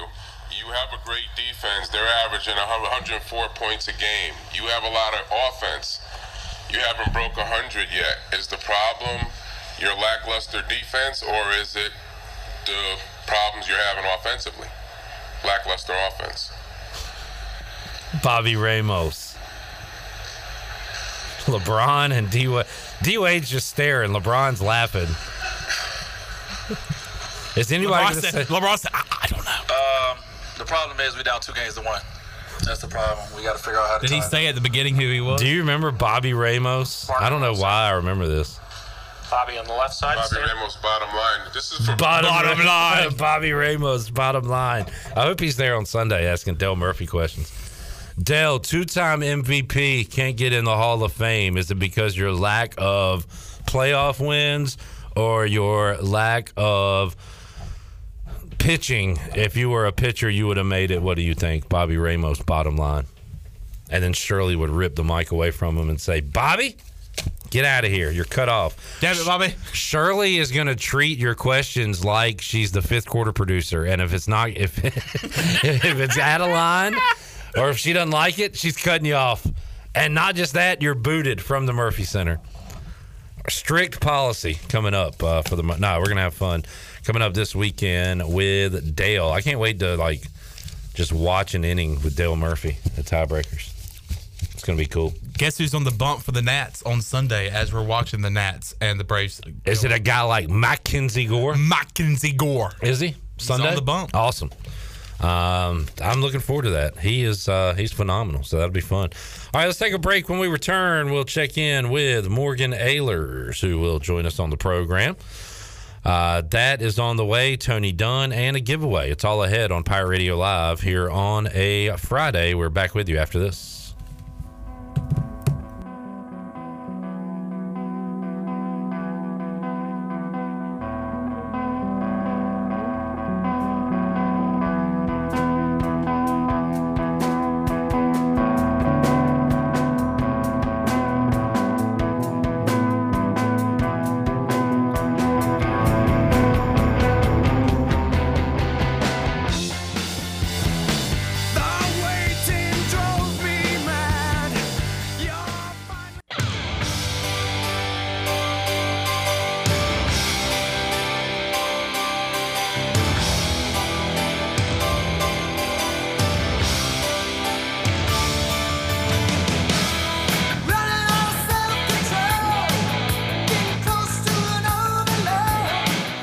Welcome back to Pirate Radio Live. Tiebreakers is open every day at 11 a.m. It is the best place to watch your favorite sports while enjoying the best wings in town, along with sandwiches, appetizers, cold beer, and more.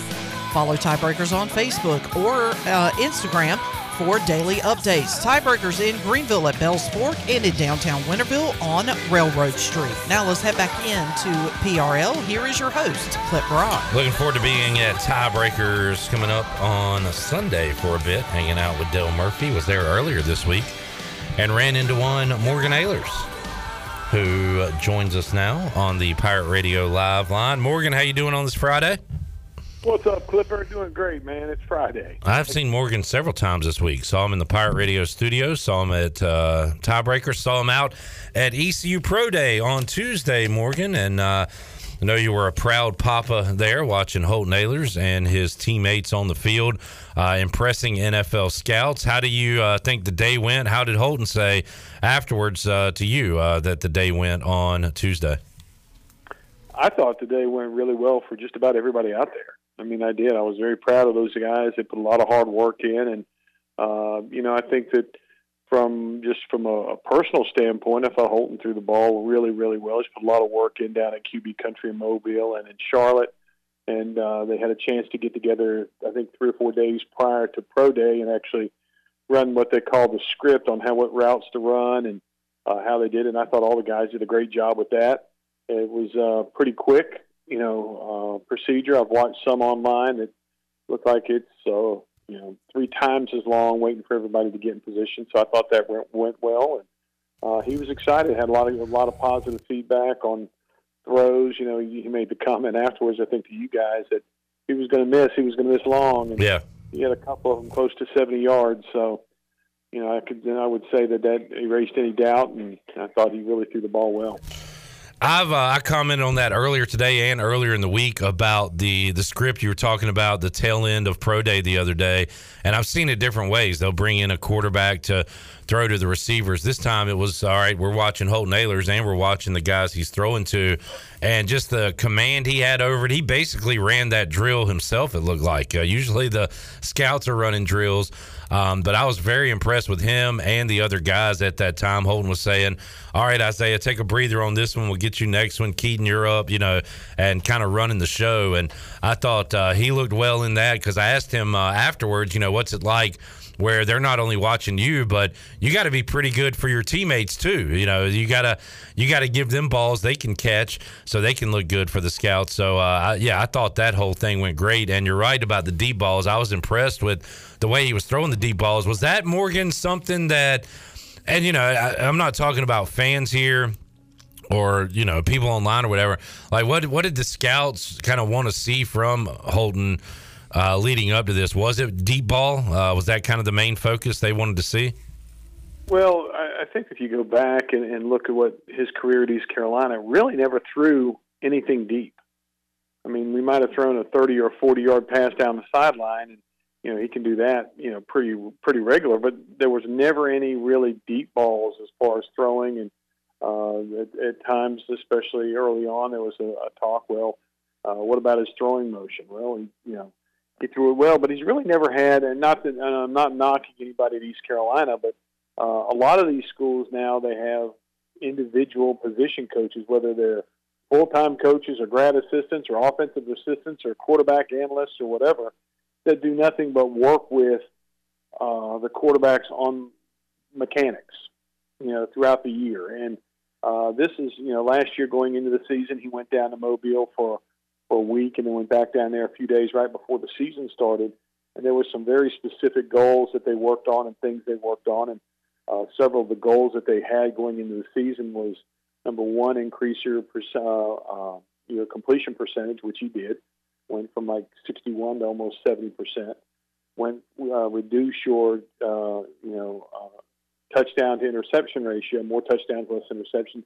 Did that, and there were a couple other things that they really wanted to focus on during the season, and all those goals were hit.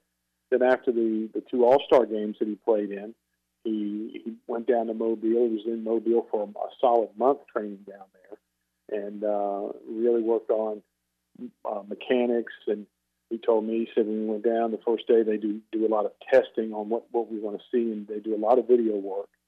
And one of the things was working on the deep ball. And I compare it to throwing long tossing in baseball. If you're an outfielder, you play baseball, Clip, you go out there, you long toss to get your arm stronger. And he went there, and the first day, I think he threw a 58-yard pass. The last day he was in Mobile, which was a month ago, he threw it 71. Yeah. So, that's a pretty big improvement in technique. And there's a way to throw those kind of passes, too. You want to get a lot of air into the ball and that kind of thing. And I think it showed the other day. And I'm just like Keaton. They wanted Keaton to really highlight the fact that he can catch it out of the backfield. And there were a couple, one of the things he said was just one of the plays was go as fast as you can, as far as you can, and I'll get it to you. If he threw it at I think what I heard was at like the 37, 38-yard line, and he threw it, and Keaton caught it at the 2 or 3. So there's your 70-yard pass. I'm not good at math. I'll take your word for that one, Morgan. I think it's something like that. They wanted to see Keaton catch it out of the backfield. They wanted to see him catch some punts too, Morgan. That was the kind of highlight. At least that's what Keaton said to us afterwards, that scouts really wanted to see that. So how about for him, Morgan? Is he a draft pick at this point, or you think there's a chance he slides out of there and maybe becomes a rookie free agent? Who are you talking about, Keaton? Yeah, Keaton. I think Keaton will probably get drafted, just my opinion. I think he will. It could be anywhere between the 3rd round and the 7th round. Yeah. I think somebody's going to take a shot at him. And, you can't recreate speed, and he's got that. Now, where he fits in with a team is the big, probably deciding factor with the NFL squads. Where does he fit in with us? And do we draft him, or do we try to get him as a free agent? And I think what's going to happen is there's going to be a team out there that says, hey, we need some speed. You know, he's shown he can return punts. He's shown he can come in from the slot and go out there and maybe even put him in some specialty roles at running back. You know, the downside to Keaton, he's not real big, but again, you can't recreate the speed like that, and he sure does have it. Morgan Ahlers joining us. Mike Houston was out there Tuesday kind of seeing the finality of those guys and their time here at ECU, and then later in the day had practice and talked post-practice about the future, the now of ECU football, and that includes Mason Garcia. He also said some positive things about Alex Flynn there in that quarterback room. And really, Morgan he's talked glowingly about these running backs. And from day one, we knew Mike Houston wanted to run the football. He was going to bring guys in to run the football. He did it with Rajay and Keaton, played as true freshmen. Marlon Gunn played as true freshman. Sounds like Javius Bond is big on Mike Houston's list right now. We might see him as a true freshman. So these running backs, we'll see at the quarterback position. But I know he is very happy with these running backs. That includes Rajay Harris not fully participating right now, hopefully getting ready for this fall.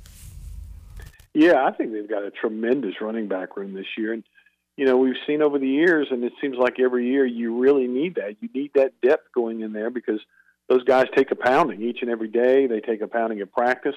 You know, they take a pounding in the games, and they always say you're one play away from getting in there and getting your opportunity. And, you know, look what happened to Marlon Gunn last year when Rajay went out. He stepped up and got a lot of playing time, and even at the end of the season, several of the games, I'll get it out here in a minute. You know, Marlon was the guy in the game at the end because Keaton got nicked up a little bit. You know, he had the play at BYU where he got hit and was sort of staggered, so they held him out for concussion protocol a little bit. And Marlon was in at the end of the game. So, again, you're just one play away. And the running back room, you know, Coach Houston's talked about Javius Bond and what a dynamic player he's got the chance to be. He said he's a little bit bigger than Keaton and maybe not quite as fast, but he said his words, he's pretty darn quick. Yeah, he's got that explosiveness. So can't wait to see him in action. We'll be covering spring football coming up on Saturday. Make sure you're locked into Pirate Radio social media accounts for pictures, video, and interviews. Final Four can be heard Saturday night right here on Pirate Radio. We'll have the championship on Monday. And I was thinking about this, Morgan, the journey of Tristan Newton, who was an unknown from El Paso, and I believe Steve Rockefort had some contacts out there, but East Carolina able to locate the diamond in the rough, bring him here to Greenville. I want to say you, Morgan, that offseason was saying things like, hey, this Newton guy is shooting from beyond NBA range. He is a player. I know he wasn't highly recruited, but watch out for him. Comes on the scene, turns into a really good all-around player at East Carolina. Now he's the starting point guard for the hottest team in the country right now, the team that's beating up on everybody, the UConn Huskies, and has a legitimate chance and the best chance to be cutting down the nets coming up late Monday night. But, man, what a weird journey it's been for Tristan Newton from El Paso to Greenville to Stores and now to the Final Four, and he's back in his home state there in the Final Four. Yeah, I'm happy for him. Tristan's a good kid. You know, he's played hard. You know, he's not your prototypical point guard either. You know, you see him bringing the ball off the court. A lot of times you'll see these real fast 5'11", 6-foot guards fly up the court and can do a lot of things with the bat. He's not that guy. You know, he just gets the ball up the court and just gets it done. And happy for him. You know, he made a big decision to leave East Carolina and try to better himself. And whether he did or not, that's for him to decide. But he is playing in the Final Four. It's going to be an interesting matchup, you know, UConn and Miami, and then you've got FAU and San Diego State, a chance for possibly the first time, I think, ever that two Florida teams can have a chance to play for the national championship, which would be kind of interesting. You know, UConn, I would say they're the favorite, but you can't count out Jim Larinaga. I think he's 73, 74 years old. It's been about 14, 15 years, maybe 17 years, I think, maybe, that he's been was walking up and down Minji's Coliseum when he was a coach at George Mason. And interesting character, but, you know, he's still out there grinding, 74 years old. Showed off the dance moves after a victory this past weekend. Morgan Ahlers joining us. Chandler, do you have one question for Morgan Ahlers? I actually do. Morgan, me and Clip were sitting there on Tuesday during Pro Day, and I remember saying to Clip, you were actually right directly across the field from us, and you had your phone out recording Holton throwing. Sure, thank you. And so I jokingly said to Clip, I said, look at Morgan having a proud dad moment over there. And then I kind of got to thinking about, you are one proud dad of your son, and this is a kid that's been through a lot of adversity throughout his career, whether it's, losing a best friend that he honors on his wrist bandage every single game, to a fake COVID test in his junior year, to hurting his shoulder and playing through that, to having a lot of people say that he should be a tight end and should be benched. As a father, Morgan, you got to be really proud of Holton and all the adversity he's gone through. And I mean, he even said, I believe after Pro Day, the discomfort and getting out of his comfort zone, going down to Mobile. So, I mean, you got to be proud as a father, looking at Holton and seeing him develop as a quarterback and as an athlete, and now looking the NFL straight in the face. Yeah, I am, and I've obviously got 4 boys, and proud of all of them and what they've done in their lives. And with Holton in particular, he's done, been through a lot. There's been, a lot of people that have doubted him in high school and doubted him in college, saying this and that, and they probably got, there's always, we call it that, less than 5%, 2% of the people that want to bitch, moan, and complain about life, and they're going to do that whether the sky's blue or it's cloudy outside, so it doesn't matter. But he's taken that all in, and people can say that they don't hear that, they don't see that. They do. People talk about it, and it's. I just hope that he continues to follow the path that he's on, and faith, family, and football, as we kind of joke about it right now. I think he's got a strong base in all 3, and I will say this, and I will leave it at this, that I hope that those folks that are sitting there and they've written things that are just nasty because they think they can, or they say things that are just nasty because they can about somebody. I hope that they never have a child that they have to listen to people talk about their child like that. There you go. Morgan Ahlers joining us on Pirate Radio Live. Morgan, what are your weekend plans, sir? Are you chilling or working? This weekend, it's a chill weekend. Worked all week, and having some of the boys over tonight. Going to grill some burgers. And it's WrestleMania weekend. Oh, yeah. Always a good time. Your boys going this year? No, they're not going this year. They've been several times. Yeah. Not going to make it this year, but going to watch it probably. Then we got the Dale Murphy thing Sunday, and next week we pretty much go Monday through Sunday next week, and the following week too. So it's a busy time of year, but I wouldn't trade it for anything. Living a blessed life. All right, Morg. Thanks for joining us, man. We'll talk to you again soon. Thank you, buddy. Y'all have a great weekend. Yeah, forgot about WrestleMania weekend. I'll have to, and it's a 2-night event now, Saturday and Sunday. I'll be watching Hoops Saturday, but I'll probably tune in on Sunday night. That's because you got Dale Murphy on the mind. I got Murph on the brain, man. By the way, Murph on the membrane. You owe Morgan a question. You didn't ask a question. You just said a long statement. What did I say? You said you got to be proud of Holton. Right. Question mark. Right. Yeah. Back at you. Anything can be a question if you end with right. Right. Right. I mean, right. That's a question. Yeah. All right. Great question. What was it? Was that good though? Yeah, it was. It almost feels like you've been compiling that question since 2018. Like you're like, all right, well, I'm gonna ask Morgan this question 5 years from now, and you just compiled everything that had happened. It was good. I mean, it's been a long journey for Holton Ahlers at the quarterback position for East Carolina. It's going to be weird not seeing him behind center next year. And so, I mean, his career is over at East Carolina, I would say officially now that Pro Day is over with. And so I just kind of wanted to get his thoughts on the long, successful career for Holton Ahlers. You did. And seeing him grow and develop as an athlete and a quarterback. You asked a question, right? Right. Let's take a break. When we return, Tony Dunn, C3 Podcast, will join us. We'll see what's going on in Pantherland. By the way, we are less than a month away from the draft, and I, at this moment, am very excited about it. I might not be as excited once it gets here, but right now, There's still a question on who the Panthers are going to draft. What's going to happen with the quarterbacks? I would love for this Lamar Jackson situation to not be resolved until draft night. That would make for a really fun Thursday night. So I got a lot of things happening right now and a lot of different ways it could go, which gets me excited about this NFL draft, which is coming up in late April. We'll talk NFL with Tony Dunn when we return. Also, make you a winner. Back with you after this.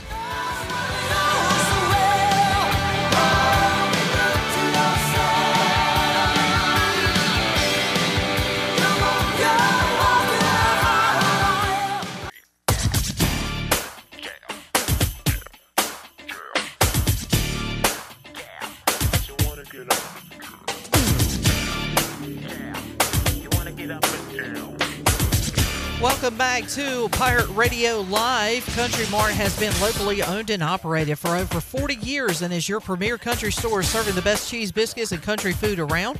Country Mart is open every day and has 2 locations in Bethel on Highway 11 and in Stokes on Highway 903.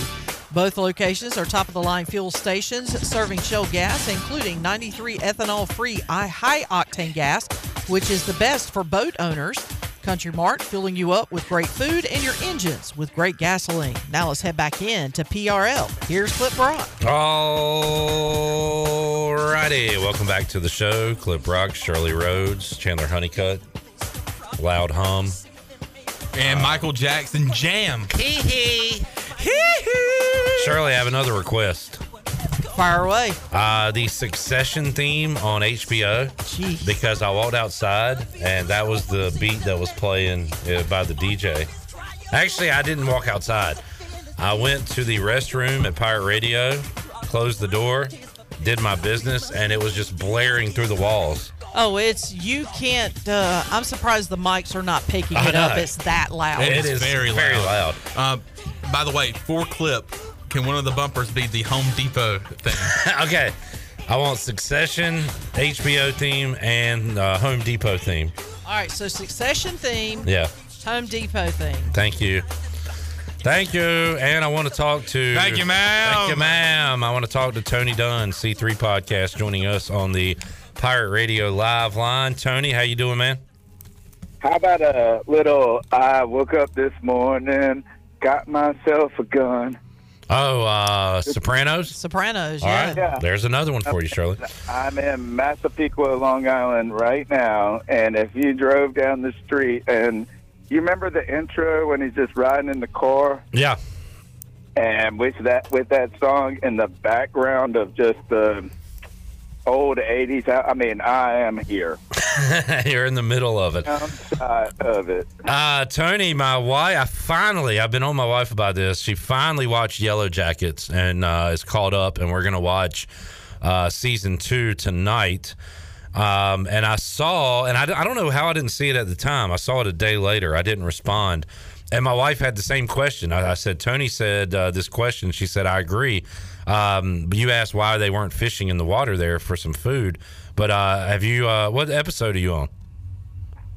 So I got through the end of the first season. Okay. And I almost messaged back to you because I tweeted you, and with that and said, "Oh, they started in episode 7." They had a net, right?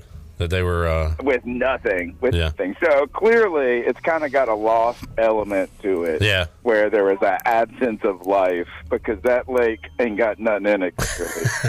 It's like except a girl in a plane, unfortunately. Not anymore. Yeah. All right, Tony Dunn joining us. Tony, what's everybody talking about this week? Was it Richardson throwing a 80-yard pass with his wrist, I guess? Or hitting the roof? Anthony Richardson? I don't know. I'm going to need you guys to tell me about AR-15. I didn't watch the pro day. I know that Cody and them were watching it and covering it. But I've been on the road, and for me, it's just really, I guess, continued the same exact conversations as Bryce Young, C.J. Stroud.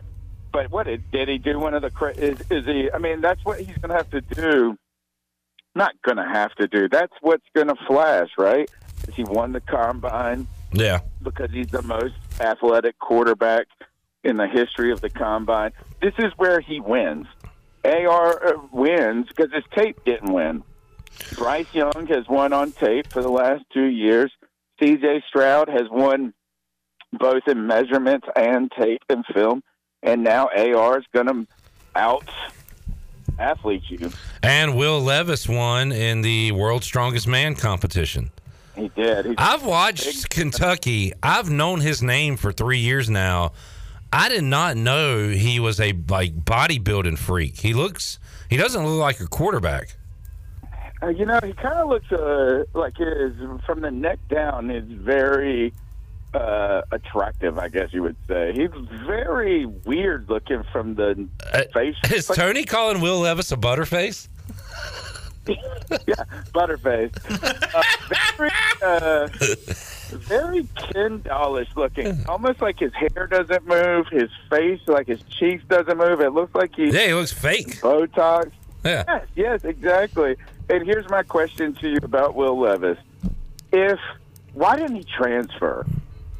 It's like if this is really... Kentucky was a top 25, at times top 15 team. When?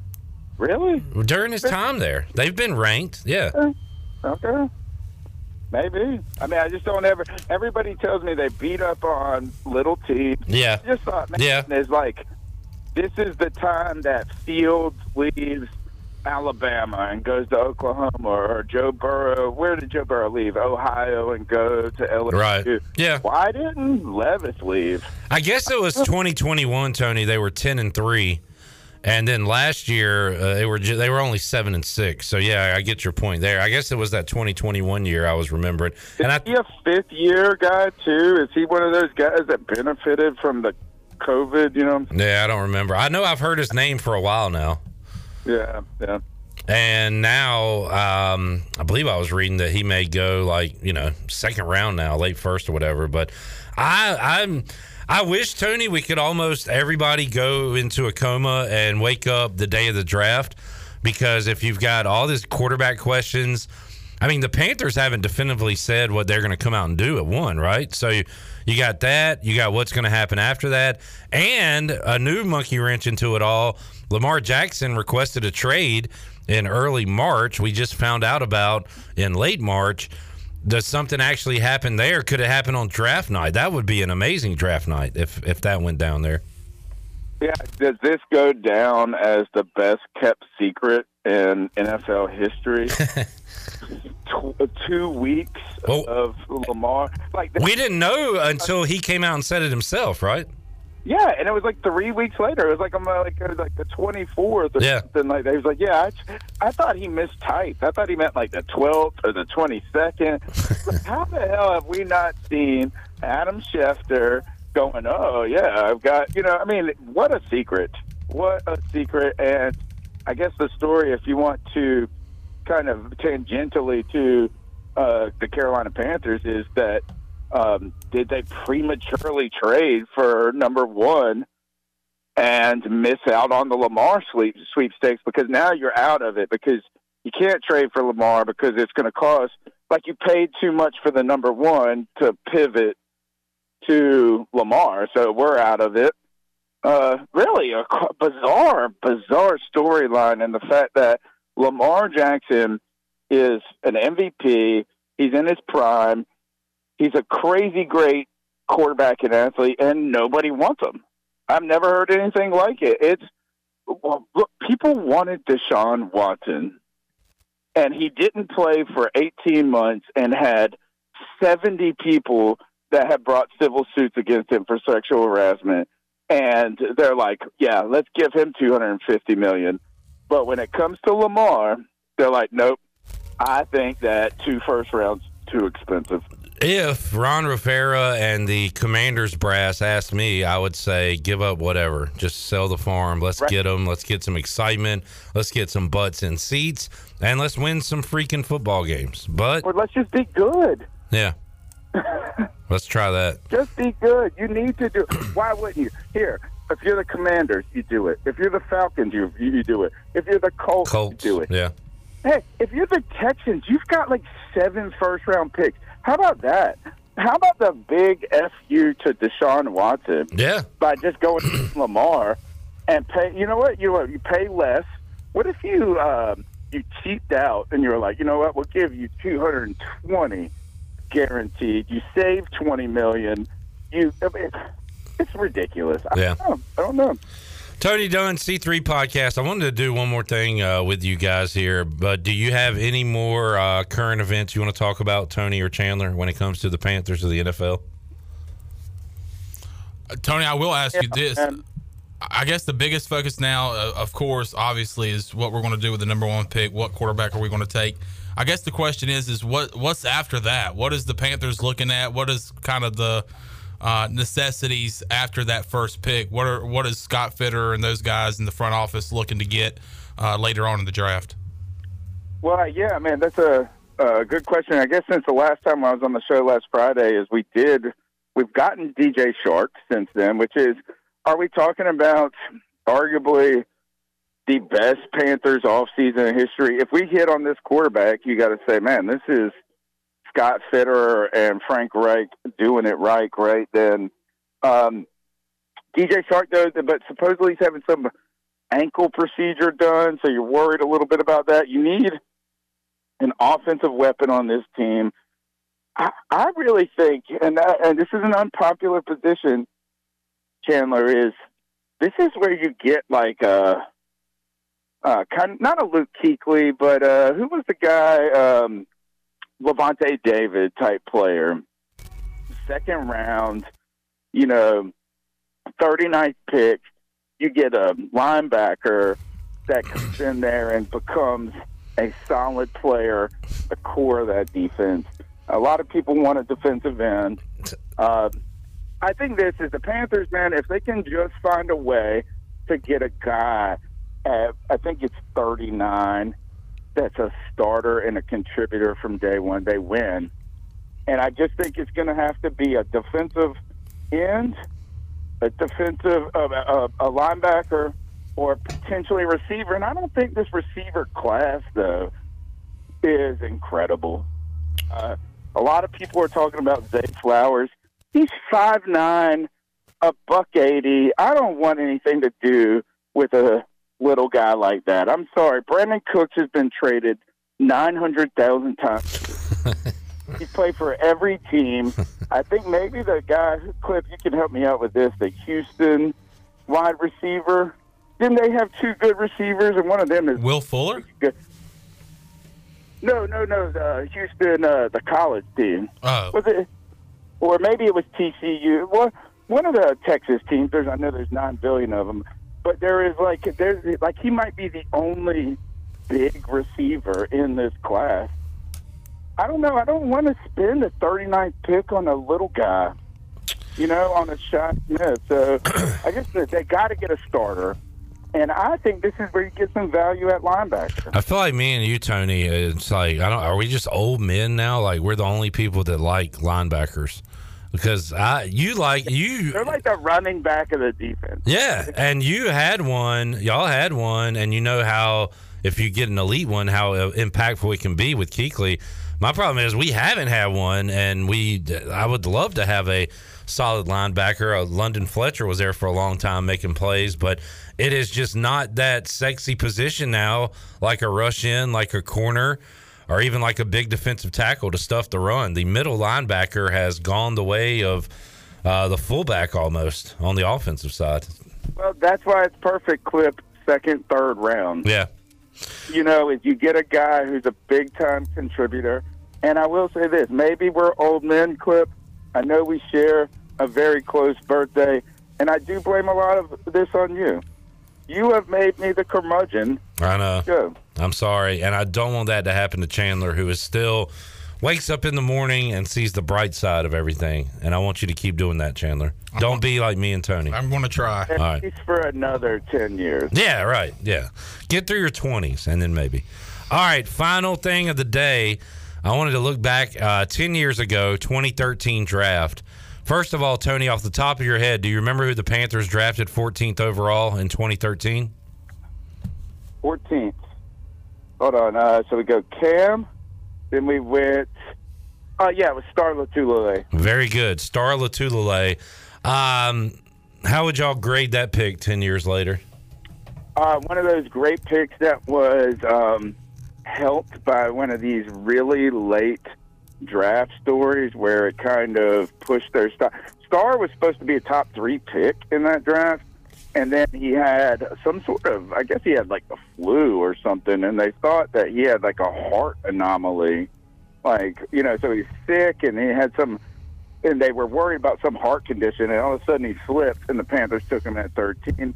Turned out to be a incredibly important draft for us because in the second round, and this is kind of where we're going back to that middle linebacker pick, or any pick, is you have to hit on the first, right? I mean, it's like, let's not give people credit for hitting on the first. Like, you're supposed to hit on your number 1 pick. Yeah. It's when you get a first-round pick in the second or the third or the fourth, that's what really changes your team. It's getting Alvin Kamara late in the draft or something like that.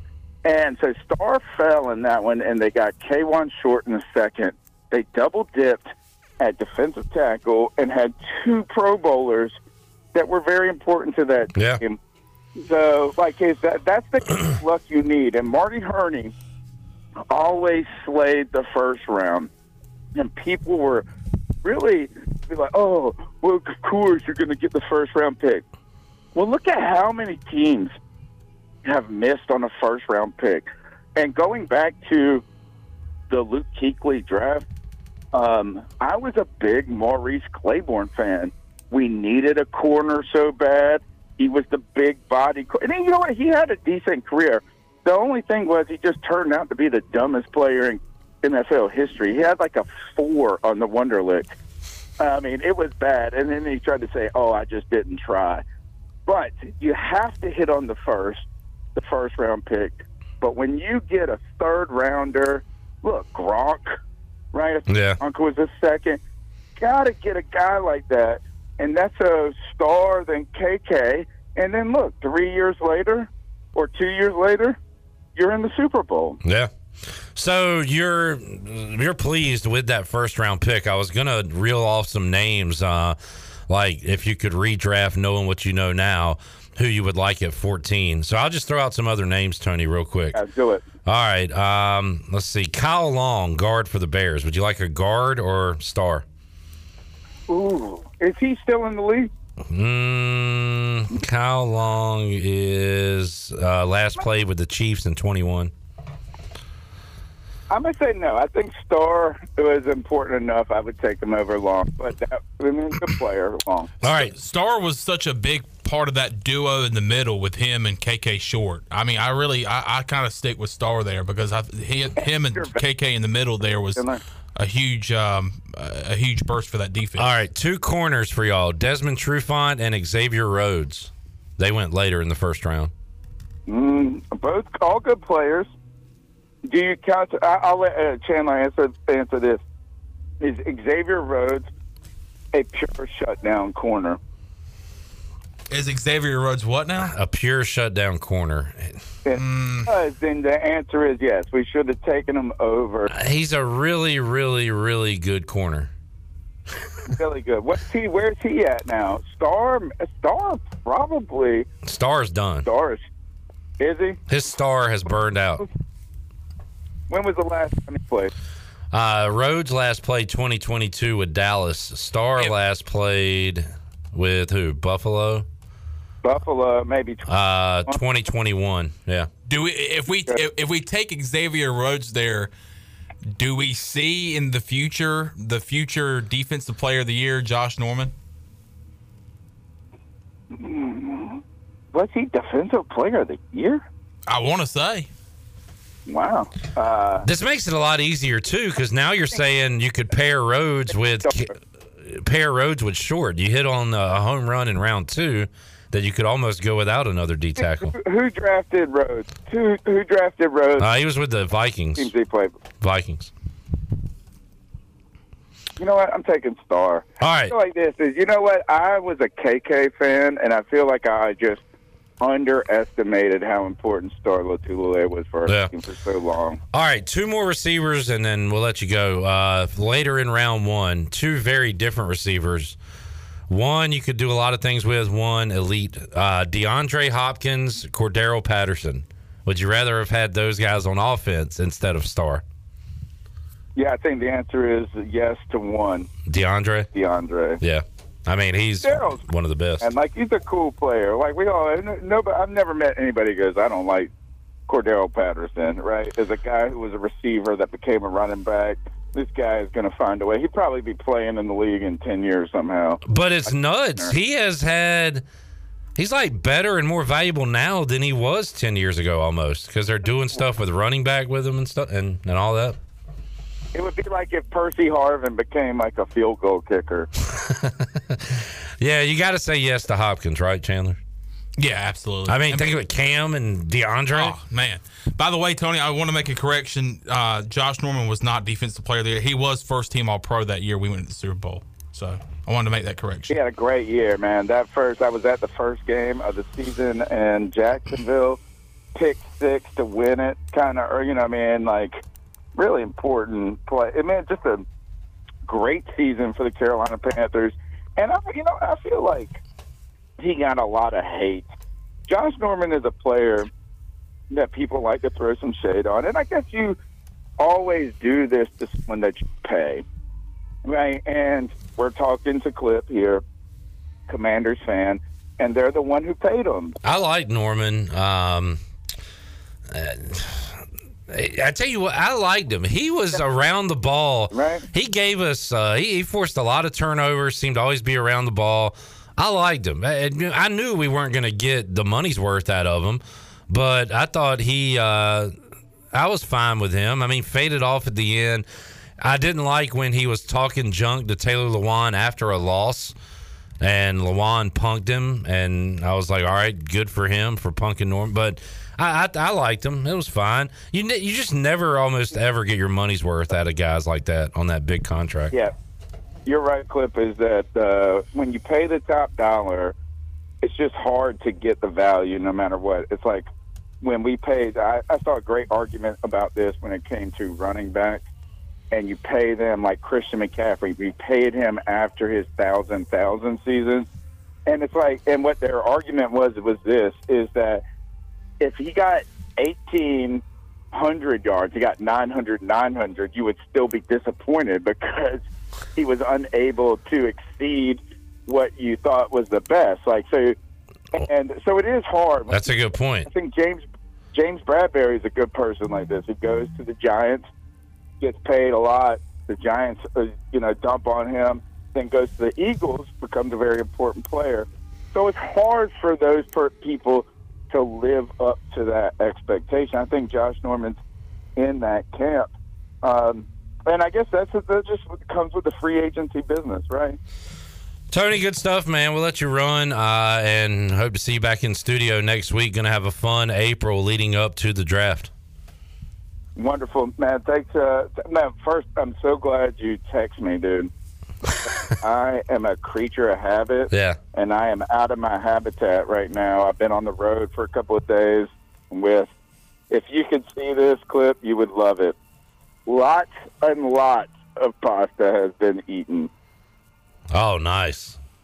I would be in my element up there.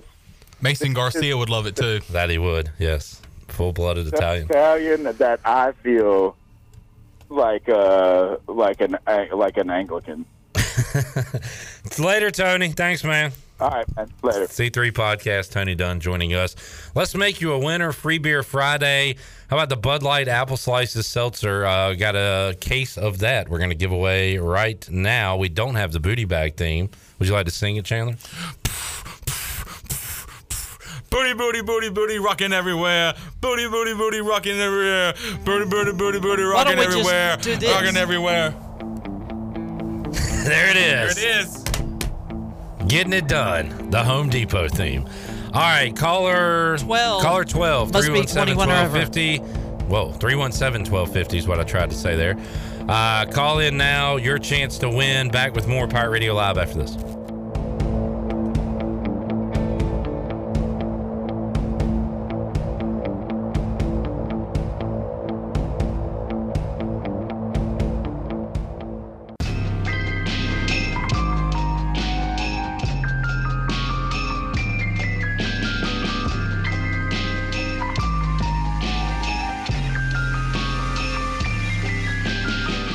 Welcome back to Pirate Radio Live. Hey, you can watch all of Pirate Radio's local programming on YouTube Live. Watch Pirate Radio Live Monday through Friday from 3 until 6 p.m. And, of course, the Bud Light pregame tailgate and the U.S. Cellular fifth quarter on game days. Just go to YouTube, search Pirate Radio TV, and subscribe. And congratulations to Harvey Odom of Winterville is our big winner on our free Beer Friday.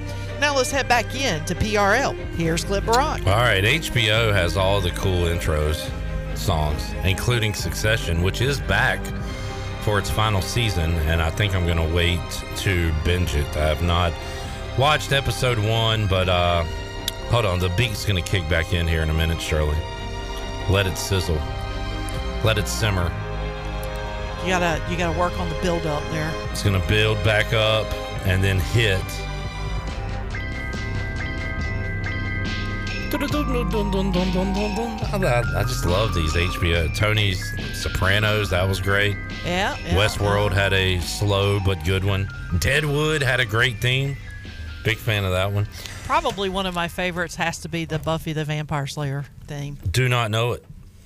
Oh, I'll have to play it for you. It's, I believe the theme was done by the Butthole Surfers. Who had the song Pepper?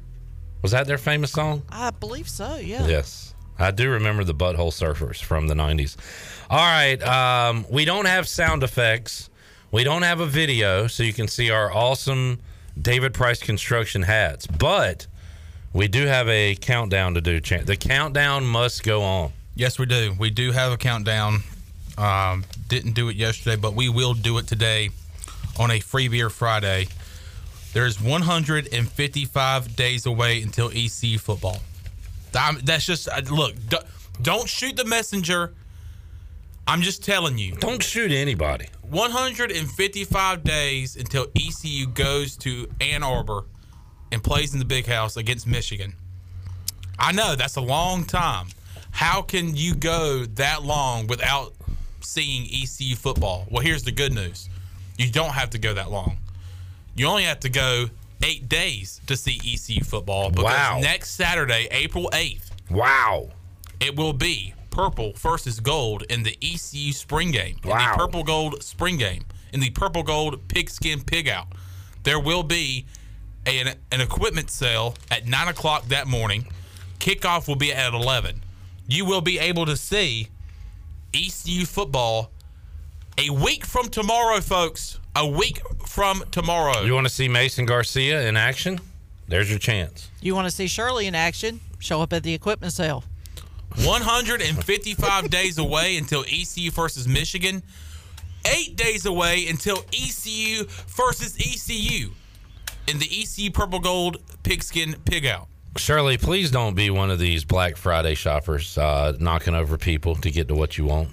No, but there are quite a few of those in the equipment sale because last year, now keep in mind, I was probably 8 or 9 years old. People, no. I was probably 8th or 9th from the front. Beer's in.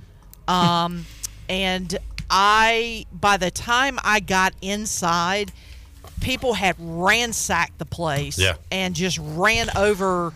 I guess they were after specific items, but it can get a little crazy and a little rude. I don't like to be one of those people where I have to be mean, but if you're going to be rude, I'm going to be mean. So rude, please, mean. Rude equals mean. Please, if you see me at the equipment sale, don't try to cut in front of me. Don't try to run me over. The clothes, the stuff, it's not worth running trying to bowl people over just to get one particular item. It's I disagree. Just not worth it. Every man and woman for himself out there. Treat it like you're a scavenger. If you want me to do that, if you want me to go that route, I will. But I promise you are going to walk away with an injury. Mm-hmm. This has been the ECU Football Countdown to Kickoff, brought to you by David Price Construction, run by ECU alum David Price. David Price Construction specializes in commercial projects, maintenance on facilities, large-scale residential renovations, and additions. You can call today, 219-292-55... 291. 919-291-5532. Visit online, davidpriceconstruction.com for all your commercial and custom residential and building needs. Award-winning David Price Construction, proud ECU Home Services partner. All right, that'll wrap it up. We got through this show. It was a weird one. It was a very weird show. Which, by the way, I'd like to make one correction. Buffy the Vampire Slayer theme was not done by Butthole Surfers. It was done by Nerf Herder. Just wanted to make that correction because I Butthole Surfers. No, I just screwed it up. At least it wasn't by Butthole Herders. Chandler, thank you for that and for being a part of the show today. Enjoyed it. And we'll see Friday. We'll see y'all folks on Sunday at the Murph event at the Murphy Center. And be back with you Monday, Pirate Radio Live, as we will go inside the Delcor Players Lounge and continue to talk spring football. We will talk to you then. Everybody have a great weekend. For Shirley Rhodes, Chandler Honeycutt, I'm Clip Brock. We'll see you next time. Have a great night, Eastern Carolina. Thanks for listening to Pirate Radio Live, an exclusive presentation of the voice of the Pirate Nation.